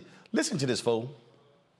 Now, Lee has, quote, served in Congress for nearly 30 years, but it's hard to think of a single thing she has ever done to improve the lives of the people who elected her. She doesn't seem interested. Instead, Sheila Jackson Lee has devoted her entire political career, indeed her entire life, to a single cause, shrieking about white racism. That's what Sheila Jackson Lee does for a living. Here's a selection. Institutional racism and systemic racism taints and spoils the way that America treats, All right, so here's the whole deal. I don't waste to Tucker Carlson. I just want to give y'all a flavor of what he's complaining about. First of all, I find it hilarious that Tucker will suggest that Congresswoman Sheila Jackson Lee hasn't done anything for her district in 30 years. I don't think Tucker's ever been to her district. But again, when you're talking to a bunch of ignorant people on the Fox News who don't do any research whatsoever, they believe anything that he says. And so why is he upset with her? Well, Congresswoman Sheila Jackson Lee joins us right now. Glad to have you on the show. So, Congresswoman, you got little Tucker upset. Not only Tucker, but also Lauren Boebert, who started it first late Sunday night. And I provided her with a very detailed education on her misrepresentation and untruth. I introduced, Roland, H.R. 61, which I will stand by. I have worked extensively on hate crime, anti-hate crime legislation from the time that James Barrett was decapitated in Texas. Maybe Tucker needs to know the history of this state and the history of African Americans who have been subjected to hangings and brutalities. But I introduced the bill that would add white supremacy to the list of race, ethnicity, and religion as elements of hate crimes. Evidenced by Director Wray of the FBI, who said, white supremacy is the largest portion of domestic terrorism. And unlike years back, when Al-Qaeda was a threat to the United States, domestic terrorism is. Should I list Buffalo, New York? Should I list Mother Emanuel? Should I list the Walmart massacre of Mexican Americans? All motivated, in many instances, by replacement theory and white supremacy.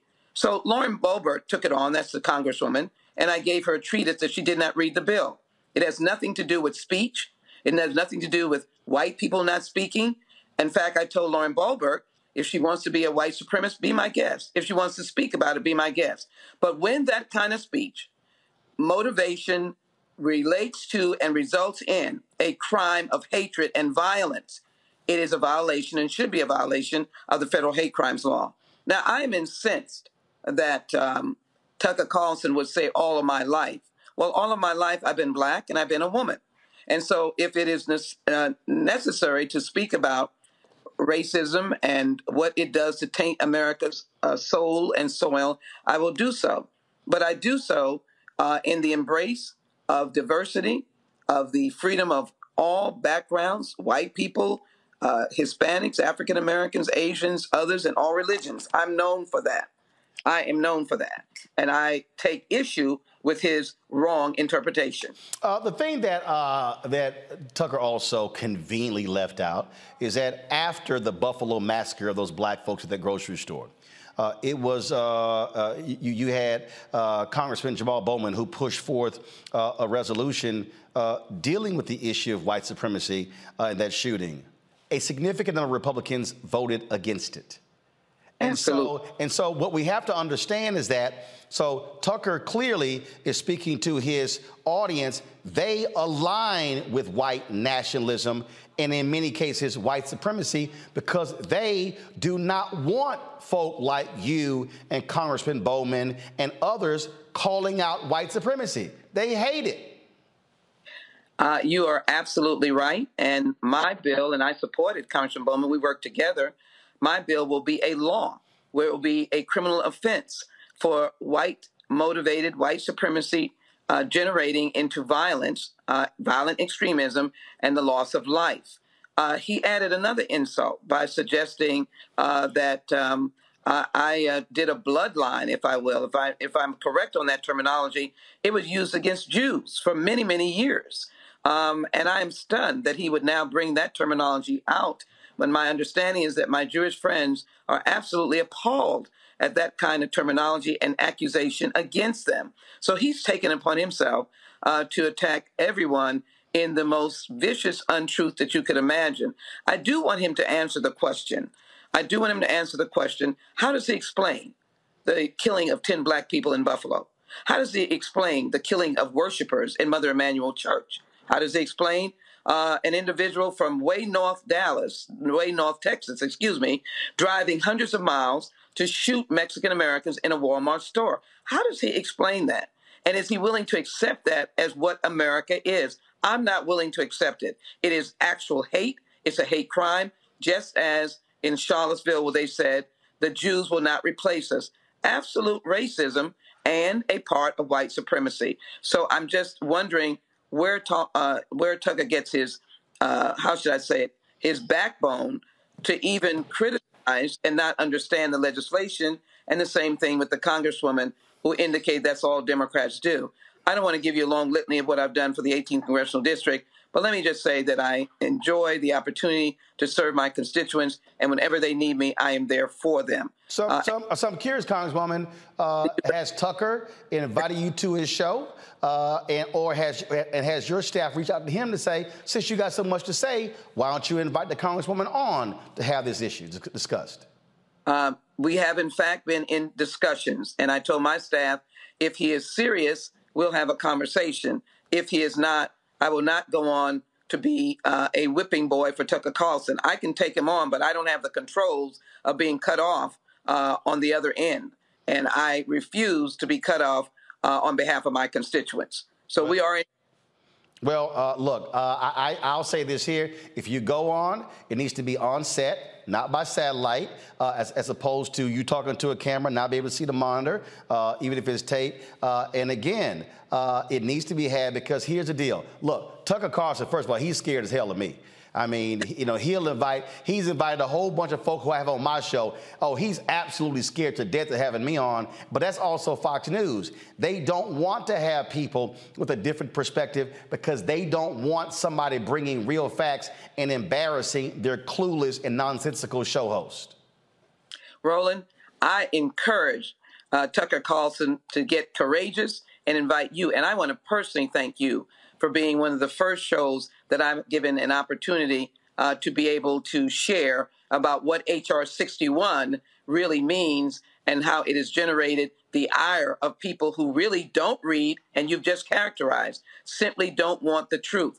It would be nice if they wanted the truth. I encourage them to invite Roland on for many things that you would have to offer them about the truth.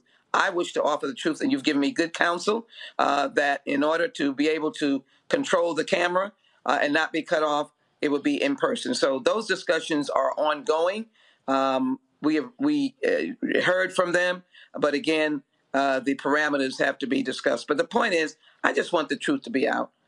The truth is that white supremacy is dangerous, and it is part of the violent extremism that plagued us since January 6th. It plagued us with the voices of the former president, and it's plaguing us now.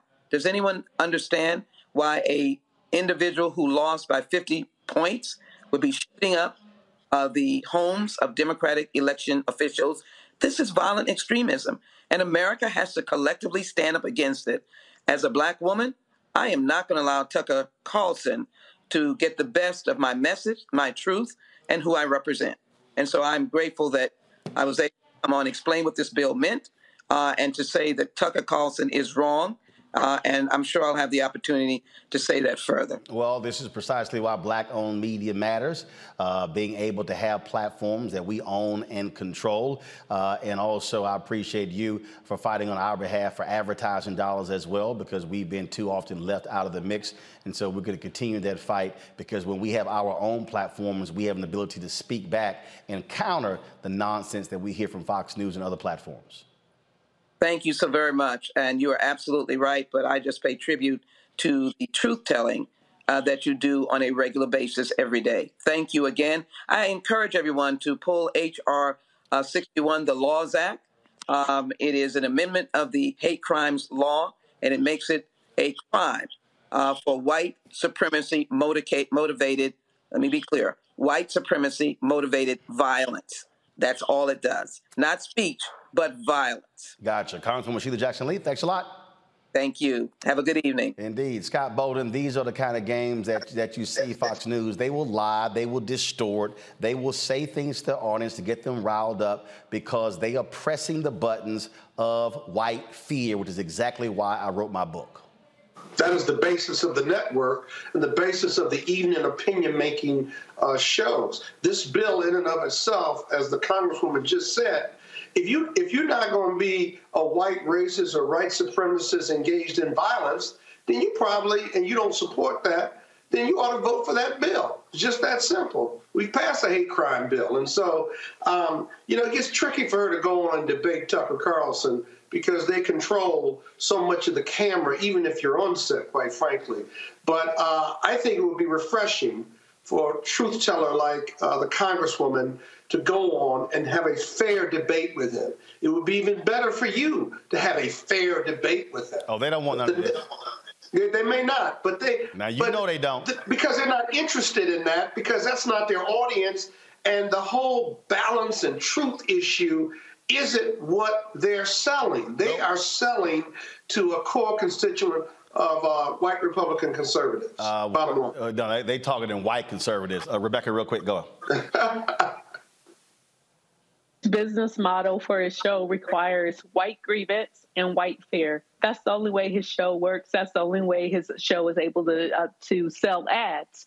But that said, the biggest problem that Tucker has is the accountability piece that Congresswoman Jackson Lee has placed in her bill, to actually have accountability of not when you have white supremacy and hate speech, but when you actually have violence, when you actually have actions that is tied back to that speech. And that's what Tucker's problem is. He has a problem with the critical race theory, talking about white supremacy and calling things out because of that accountability piece. Even when he went on further to talk about what has happened in South Africa since the ending of apartheid. Well, one of the big things that's happened in South Africa since the ending of apartheid is a lack of accountability for those who led on apartheid, those who benefit during apartheid. Yeah, but those will be called facts, and Tucker doesn't like facts, nor does Fox News like holding them accountable as well.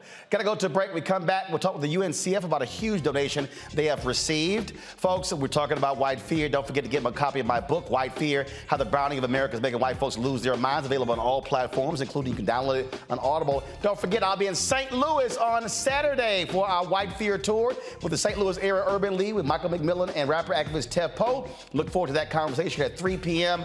If you want to attend, it's free, but send us a RSVP. info@RolandSMartin.com. I'll be right back.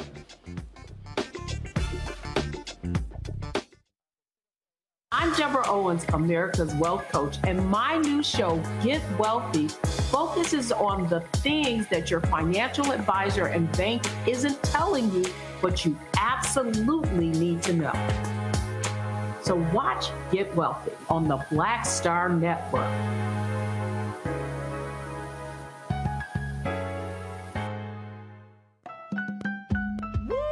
We're all impacted by the culture, whether we know it or not. From politics to music and entertainment, it's a huge part of our lives, and we're going to talk about it every day right here on The Culture with me, Faraji Muhammad, only on the Black Star Network. Pull up a chair. BP added more than $70 billion to the U.S. economy in 2022. Investments like acquiring America's largest biogas producer, Archaea Energy, and starting up new infrastructure in the Gulf of Mexico. It's and, not or. See what doing both means for energy nationwide at bp.com/investing in America. Discover BetMGM, the betting app sports fans in the capital region turn to for nonstop action all winter long. Take the excitement of football, basketball, and hockey to the next level with same-game parlays, exclusive signature bets, odds boost promos, and much more. Plus, now you can sign in, place bets, and manage your cash balance under the same BetMGM account in D.C., Maryland, and Virginia. With the same username and password throughout the DMV, it's never been easier to play with the king of sportsbooks. Download the BetMGM app today. BetMGM is an authorized gaming partner of the NBA and an official sports betting partner of the NHL. BetMGM and GameSense remind you to play responsibly and offer resources to help you make appropriate choices. Please gamble responsibly. BetMGM.com for terms and conditions. Must be 21 years of age or older to wager. Washington, D.C. only. Please gamble responsibly. Gambling problem? Call 1-800-GAMBLER. As someone who lives for politics, when a major scandal unfolds, It was shocking. I have to know, what were they thinking?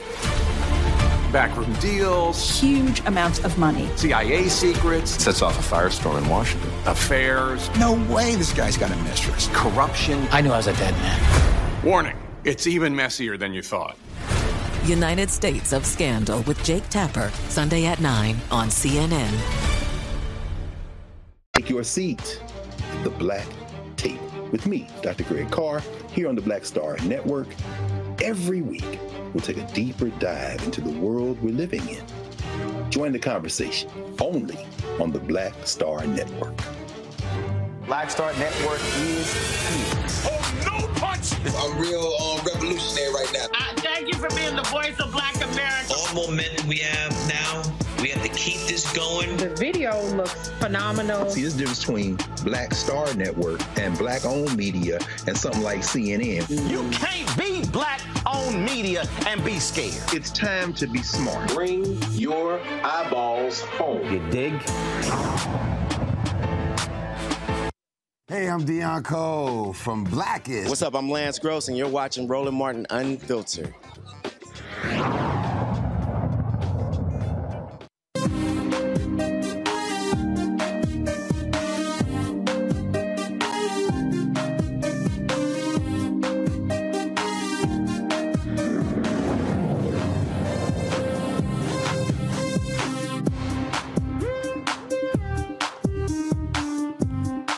Folks, big news about a big donation to the United Negro College Fund. The company Fidelity has made a $190 million contribution, the largest to the UNCF, as it relates to part of its $250 million investment in its My Education initiative. Of course, this new social impact program built by Fidelity and its philanthropic partners, again, commits $250 million across over the next 5 years to provide access to education and facilitate economic mobility for up to 50,000 underrepresented African American, Black, Latinx, American, Native American, and Asian Pacific Islander American students. Joining us right now regarding this is Dr. Michael Lomax. He is the president and CEO of the UNCF. Pamela Everhart, she's the head of Regional Public Affairs and Community Relations at Fidelity Investments. Glad to have all of you. Michael, how did this come about? Well, you got to ask Pam. It came about because a wonderful company, Fidelity, wanted to do something great, and that is to help Black and brown college students in the communities where they have financial centers in 11 states around the country. And they did some homework, and they figured out who does scholarships in a innovative and holistic way. And they came knocking at the UNCF doors, and the UNCF doors opened, and we have developed a great program that meets the bill that Pam Everhart and her team at Fidelity want to meet for the communities where they work. So, Pamela, about that, how did those conversations begin and it result in this major contribution? Well, thank you, Roland, for inviting me to be on the show. I'll just start off by saying that Fidelity has focused on underserved communities for years. This is not anything new for us, but we wanted an intentional focus on education. Education is about who we are. It's a part of our culture. It's built into our fabric. And as Dr. Lomax mentioned, we started to do some research around education. And what we found is that Black students graduate from four-year colleges only at a 21% rate within a four-year period. Hispanic students graduate, only 32% of them graduate at 4 years. And with white students, it's 45%. And then we also saw that the amount of loans taken out by Black students was much higher than that of white students. And when they took out those loans, they were risky. So what we wanted to do was make sure that Black and Latinx students have an opportunity to start to build generational wealth. And only one way that you can do that is through education. So we wanted to make sure that those systemic barriers that are in place that prevent our students, our Black and brown students, from graduating with no debt, we wanted to make sure that we could provide an answer to that.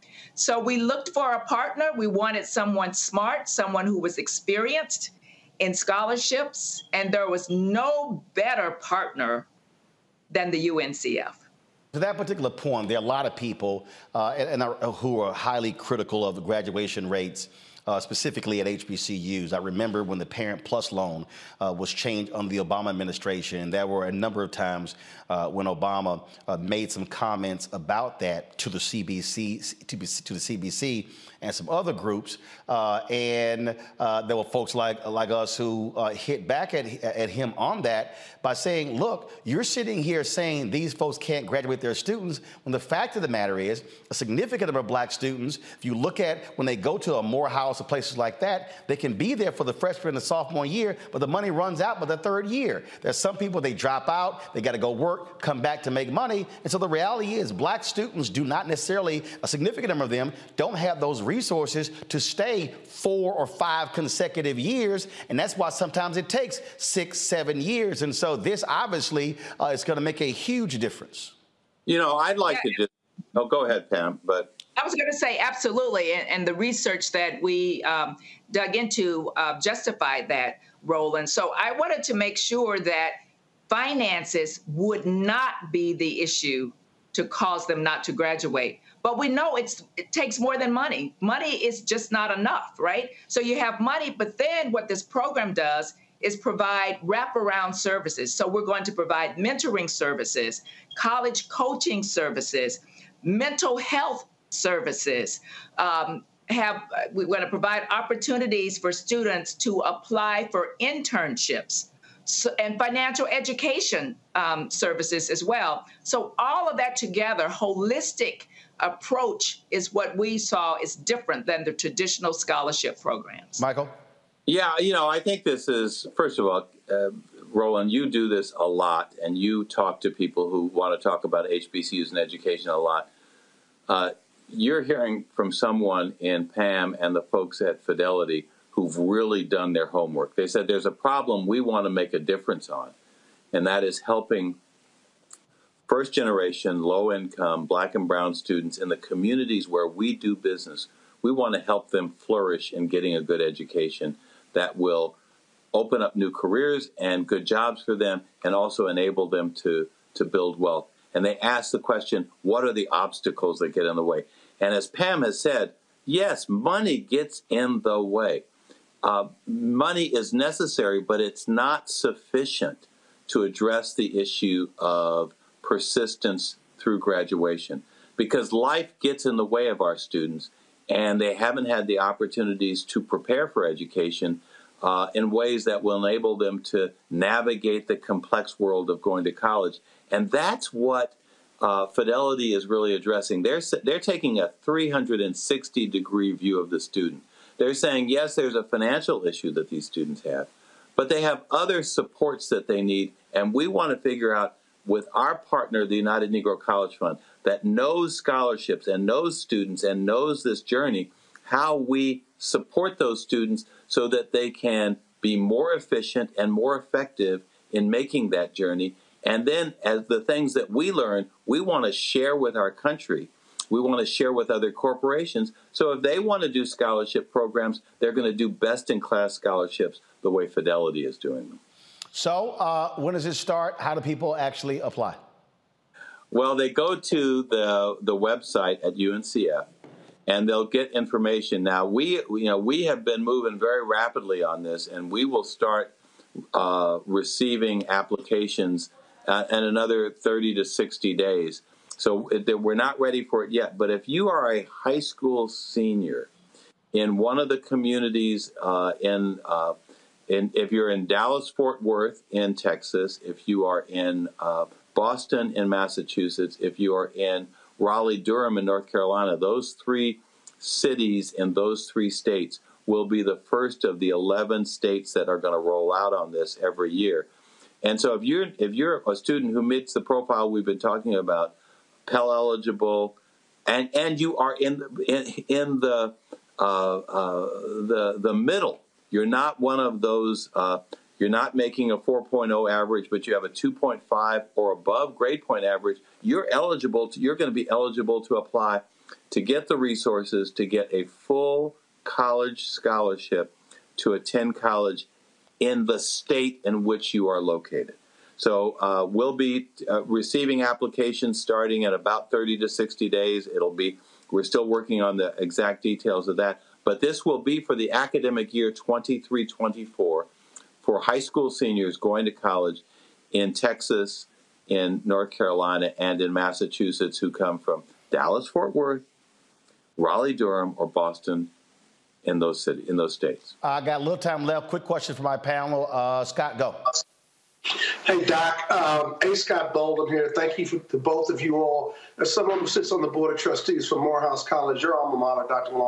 Lomax, we know this story far too well. The reality, though, is the HBCUs also don't have the resources to help those students get across the finish line. Yeah. Is any of the $250 million dedicated to assisting any of your member colleges and universities, or are you partnering with them in any way on this project? Well, as you know, North Carolina has about 15 HBCUs. They'll all be eligible for students to apply from in North Carolina from Raleigh-Durham, and in Texas from Dallas-Fort Worth to attend. They will be eligible to apply for the HBCUs in those communities as well. There'll be 100 scholarships annually in those cities. The other point that I would make is that while the full scholarships will be more limited, and Pam, maybe you want to just say a word about the other supports that, with college completion grants that will be available to a larger cross-section of students in those states as well. Yeah, I was going to say that's another innovative and unique approach that we're taking. So we are going to make available to students through institutions. And so the gentleman that asked the question, would monies go to other schools? Absolutely, through this retention process. So what we will do is make sure that there is money available for students who have, let's say, $1,000 left to pay, or a lab bill that they haven't paid. Those small expenses that sometimes prevent you from going on to the next semester. So those retention completion grants we will make available to students as well. And then I also want to say that on this Mighty Middle, that's something that's different in our approach. Mm-hmm. Generally, scholarship programs look at students who are at the very, very top from an academic standpoint, or from an income standpoint at the very, very bottom. We are focusing on those solid B students, those students that have determination, that have potential, that have true grit, and who basically are the primary workers in America. We want to make sure that they have the resources they need to succeed. All right, then. Pamela, thanks a bunch. We appreciate this decision about Fidelity. Michael, always glad to have you on the show as well. We appreciate it. Bye-bye. All right. Thank you so much. Thank you very much. All right, folks, got to go to break. We come back. We continue our New You in 2023. We'll be chatting with Donna Richardson about, again, fitness, getting your mind right to get your body right. That's next on Roland Martin Unfiltered on the Black Star Network. You too, folks, hit that like button. Hit that like button, y'all. You know how to hit it. We should easily be over 1,000. Facebook, hit the share button as well. And the same thing if you're watching the Black Star Network app. We'll be back in a moment. BP added more than $70 billion to the U.S. economy last year by making investments from coast to coast. Investments like building charging hubs for fleets of electric buses in California and starting up new infrastructure in the Gulf of Mexico. It's and, not or. See what doing both means for energy nationwide at bp.com/investing in America. Discover BetMGM, the betting app sports fans in the capital region turn to for nonstop action all winter long. Take the excitement of football, basketball, and hockey to the next level with same-game parlays, exclusive signature bets, odds boost promos, and much more. Plus, now you can sign in, place bets, and manage your cash balance under the same BetMGM account in D.C., Maryland, and Virginia. With the same username and password throughout the DMV, it's never been easier to play with the king of sportsbooks. Download the BetMGM app today. BetMGM is an authorized gaming partner of the NBA and an official sports betting partner of the NHL. BetMGM and GameSense remind you to play responsibly and offer resources to help you make appropriate choices. Please gamble responsibly. BetMGM.com for terms and conditions. Must be 21 years of age or older to wager. Washington, D.C. only. Please gamble responsibly. Gambling problem? Call 1-800-GAMBLER. As someone who lives for politics, when a major scandal unfolds, It was shocking. I have to know, what were they thinking? Backroom deals, Huge amounts of money. CIA secrets, Sets off a firestorm in Washington. affairs, No way this guy's got a mistress. corruption. I knew I was a dead man. Warning, it's even messier than you thought. United States of Scandal with Jake Tapper, Sunday at 9 on CNN. Hatred on the streets, a horrific scene, a white nationalist rally that descended into deadly violence. White people are losing their damn minds. As an angry pro-Trump mob storms the U.S. Capitol, we've seen shooting. We're about to see the rise of what I call white minority resistance.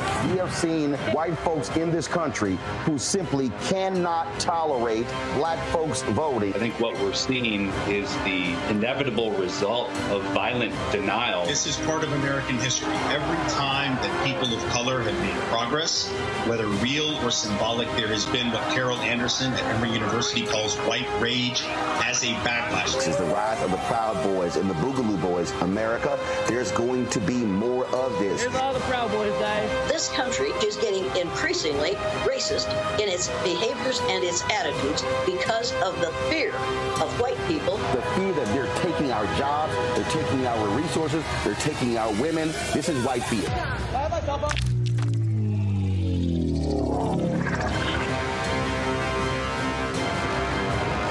On the next Get Wealthy with me, Deborah Owens, America's Wealth Coach, we're talking about the difficulty of being able to acquire wealth for Black Americans. My guest, Emily Flitter, is the author of The White Wall: How Big Finance is Bankrupting Black America. The bad stuff that you feel when you're dealing with the financial services industry is not your fault. It's not your fault, and you don't deserve to be treated like this. That's right here on Get Wealthy, only on Black Star Network. What's up, y'all? I'm Will Packer. I'm Chrisette Michelle. Hi, I'm Chaley Rose, and you're watching Roland Martin Unfiltered.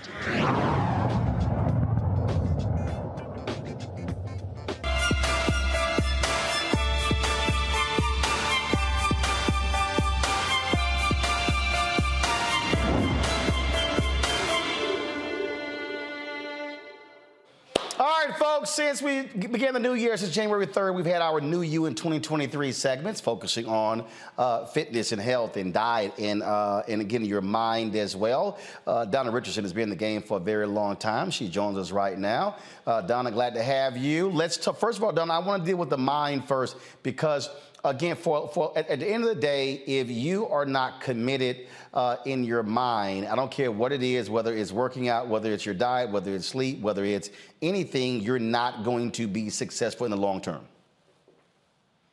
Yes, you're right, Roland. When I talk with people, and I've been doing this for 30 years, I will not even get them started until we try to change their mindset. You have to change and do it like a transforming or renewing of your mind. When you change your thinking, you will follow. So really it starts with changing your thought process and then acting on that. I think so often we just go to act and we have not thought it through, or we don't have a plan. And sometimes this is about breaking old habits and establishing new habits. I think that is important for people to know that you have to want to change more than you want to stay the same. And it is challenging to change because we do hold on to some of those habits that we've had forever. But I always say it starts with here, right here. If you can change your thoughts, then you can change your actions. I remember Bishop Jakes said that you must eat from the garden of your own thoughts. So don't grow anything you don't want to eat. Everything starts here. So when we can start to change and transform the mind, then we can take steps towards being not just physically healthy, but mentally, spiritually, and emotionally as well. Got folks who are watching and they're already commenting, and one of the things I keep hearing from folks is, all right, okay, where do I start? Where do I begin? Because for a lot of people, it always happens in January. They'll join gyms and spend crazy amount of money, all that sort of stuff like that. But there really are some basic fundamental things people can do to begin this lifestyle journey. I would say one is commit. You cannot conquer what you're not committed to moving forward. So you have to set the goals and you got to be committed to it. Now, I know that I take this a little deeper than most. I'd like to have most of the people that I work with to have I would say to make a covenant with God. That is where you start, and with yourself, because you can set goals and you can have a plan, strategic plan to accomplish it. But I think it requires obedience and a higher accountability. Yes, it's great to have, the buddy system, but I think if you can have that plan and that goal with God, and He knows what you're trying to do, and you're communicating every day, you're following up with the actions, that's where that health covenant comes in. Just saying, this is what I want to do. You help me. We got to trust in Him with everything else. Why wouldn't we start with trusting in Him with our body, which is our temple of the Holy Spirit? I've got some other questions. So I would first say commit. We talked about change, how you have to change your mindset. Right. But the other part, too, I think is important is that a lot of times we will do things that we know aren't good for us, but learned this habit, we continue to do it. So we have to be willing to say, you know what, even though I've lived this way for a certain period of time, it's time for me to change that. And in order to change, you've got to make some big steps, because it does start with your mind, but then every day you've got to be committed to doing it. It's like any other goal. You have to be persistent. You have to have perseverance, tenacity, courage, and step on faith and do it. I got some other questions, but I want to go to my panel. Rebecca, what you got for Donna? Donna, so I want to talk women and weightlifting. Should we be lifting heavy? Now, that is definitely a good question, and I think it depends on your goal. But as we get more mature, it is important, and when I say mature, older, over 50, 60, I think it's important to continue to do weightlifting, but I don't think it's important for you to do the heavy weightlifting. I think it's important to increase your strength, but also to increase toning the muscles as well. So you do weight training and weight-bearing activities, but I don't think it's so much to focus on how much weight you can lift, but just getting stronger and more toner. Because with age, the bone density starts to decrease, and we definitely need to do the weight training that will help increase bone density. That's very important. And then also still doing the cardiovascular so that your heart and lungs can be healthy. And you also want to lose the weight, and that is the common both of them, along with eating a good nutritional program, having that. Nah, everything you just said, Robert don't do none of that. So Robert spend way too much time shooting his guns. Robert, what's your? You just get all kind of help. So you might get 3 questions. Go ahead. I did have a question. You know, we live in a different generation now, where there's a lot of emphasis on aesthetics and body positivity. You know, kind of the Lizzo phenomenon of I don't need to lose weight. And if you say anything about me losing weight, that's fat shaming. How can you talk to people in your life about maybe getting in shape or helping them to get in shape without coming off as being derogatory or fat shaming or making them feel bad about it? I think we have to change our perception of what being in shape or being healthy is, because being healthy is from the inside out. It's internal. So how's the blood pressure? Are you at risk for high hypertension or diabetes? That's all health issues that we need to address. And if you're at the right numbers, you're healthy. But in terms of your shape, your size, your color, culture, it's important to be healthy. And you can be healthy and you be full-figured. I could be skinny and not be healthy. So we're focusing too much on the outside when we have to start with the health component of the inside. And I want to look fit and fine too. But what good is that if I've got high blood pressure and I'm taking diabetes medication and, I'm on this medication. And so it's like, it's not just about the look. And it goes back to what I said. Are we healthy mentally, emotionally, and spiritually? I've worked with people for a long, long time, and they always would go, I always call the Michelle Obama arms, MOA, right? Everybody wants that. Want to help you get healthier and you look fit and fine on the outside, but you got a nasty attitude and a bad spirit on the inside. So we have to change how we look at what being healthy is about. And being healthy to me internally, it's got to be what I look in the mirror and what I see, and not compare me to others. I am fearfully and wonderfully made. I have to look in that mirror and accept and love who I am. I don't care at 60 if it's drop, droop, spread, and all the other things that happen. I have to love me. And if I'm loving me, I'm going to take better care of me. Next up is P-Knob. That's cool. Oh, yes, Scott. Somebody came up to me last week and they... Oh, yeah. Oh, yeah. Oh, yeah. I was waiting to hit you with that one. Yeah. It's P-Naughty.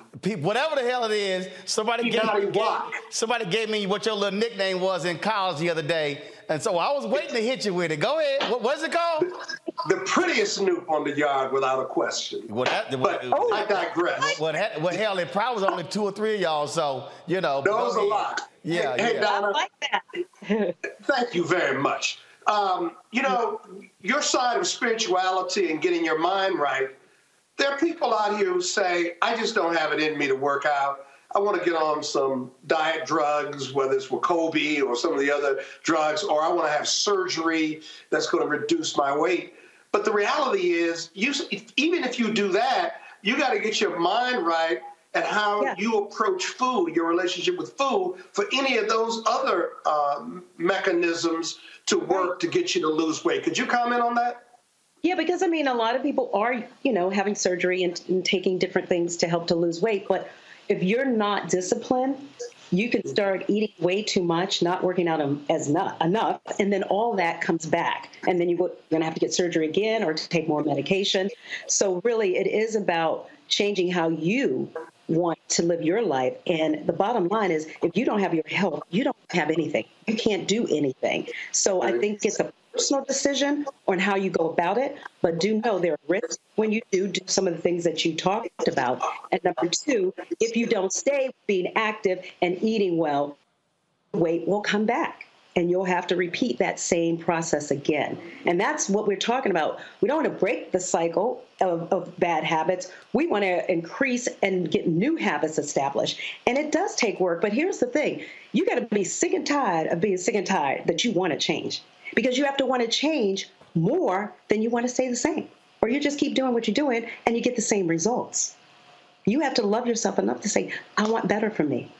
I don't want to, have to bend over and breath just tying my shoe up a flight of stairs and I'm exhausted. I can't play with my grandkids. How about when you're trying to get out of that car and the seat is kind of low and it's taking you quite a minute to get up because you got the extra weight and you're tired, you don't have the energy or stamina that you used to have. That impacts your overall daily activities that you do in life. And at some point, if that bugs you enough, if you are so like, okay, enough is enough, you'll do what it takes to change. I just saw Steve Harvey, and he said on his Instagram how he had started his program because he was sitting in a little beanbag or something trying to play with his kids. And for him to try to get up and do something, they started laughing at him because he had a difficult time just getting up. And that's when he knew to be a awakening moment or a reckoning moment that tells you you need to do something different.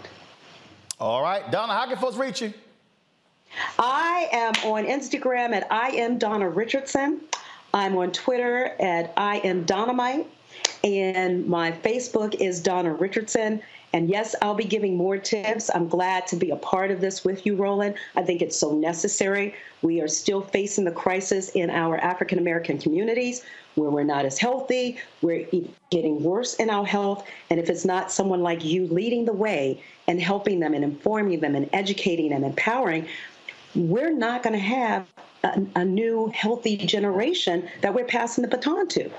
We got to make sure that they're healthy. And everybody's about business, and I'm about business too, but we got to increase generational health at the same time we're increasing generational wealth. Indeed. All right, Donna, always a pleasure. I appreciate it. Tell your mama what's up.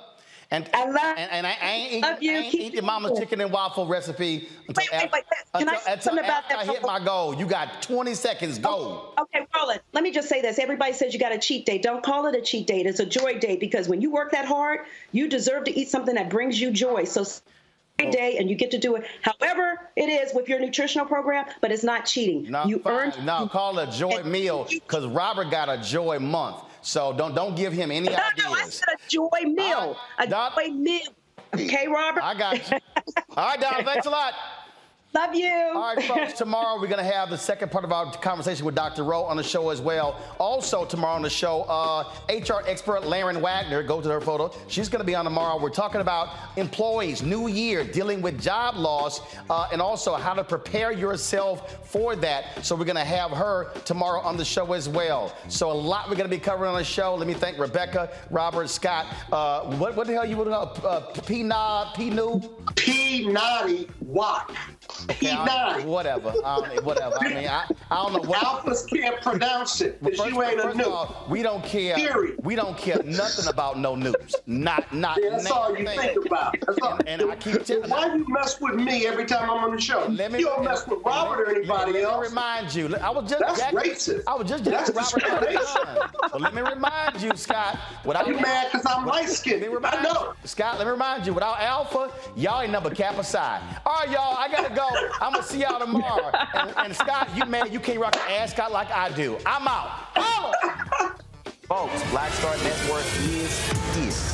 Oh, no punches! I'm real revolutionary right now. Support this man, Black Media. He makes sure that our stories are told. Thank you for being the voice of Black America, Roland. Stay black. I love y'all. All momentum we have now, we have to keep this going. The video looks phenomenal. See, there's a difference between Black Star Network and Black-owned media and something like CNN. You can't be Black-owned media and be scared. It's time to be smart. Bring your eyeballs home. You dig? Pull up a chair. Take your seat. The Black Tape. With me, Dr. Greg Carr, here on the Black Star Network. Every week, we'll take a deeper dive into the world we're living in. Join the conversation only on the Black Star Network. Hi, I'm Dr. Jackie Hood Martin, and I have a question for you. Ever feel as if your life is teetering and the weight and pressure of the world is consistently on your shoulders? Well, let me tell you, living a balanced life isn't easy. Join me each Tuesday on Black Star Network for A Balanced Life with Dr. Jackie. We're all impacted by the culture, whether we know it or not. From politics to music and entertainment, it's a huge part of our lives, and we're going to talk about it every day right here on The Culture with me, Faraji Muhammad. Does money stress you out? Let Facet flip your financial chaos into clarity. Finding Facet immediately put us at ease. Facet's innovative approach to financial planning ensures your money works as hard as you do, enabling members to experience the joys of having your finances in order. And that makes us Facet for life now, I guess. Visit Facet.com, FACET.com to learn more. This ad is sponsored by Facet. Facet Wealth is an SEC registered investment advisor. This is not an offer to buy or sell securities, nor is it investment, legal, or tax advice. These testimonials are from current Facet members who are not compensated. All opinions are their own and not a guarantee of a similar outcome.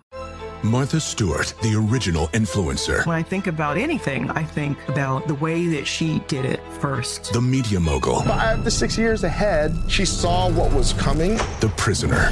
The rise, the fall, and the reinvention of an American icon. Once Martha paved the road, everybody else pretty much copied her. A CNN original series, The Many Lives of Martha Stewart, now streaming on Max. Welcome to the Scene to Scene podcast. I am your host, Valerie Complex. Today, I am chatting with Ji Young Yoo. Ji Young stars as co-lead in the 6-part limited series Expats. I think I learn a little bit with every character that I play. I think usually I play a character and it causes enough introspection that I learn something about myself. I honestly can't gush enough about Freaky Tales. I'm so excited to share it with more people. If you like what you hear, be sure to review, like, and subscribe to the Scene to Scene podcast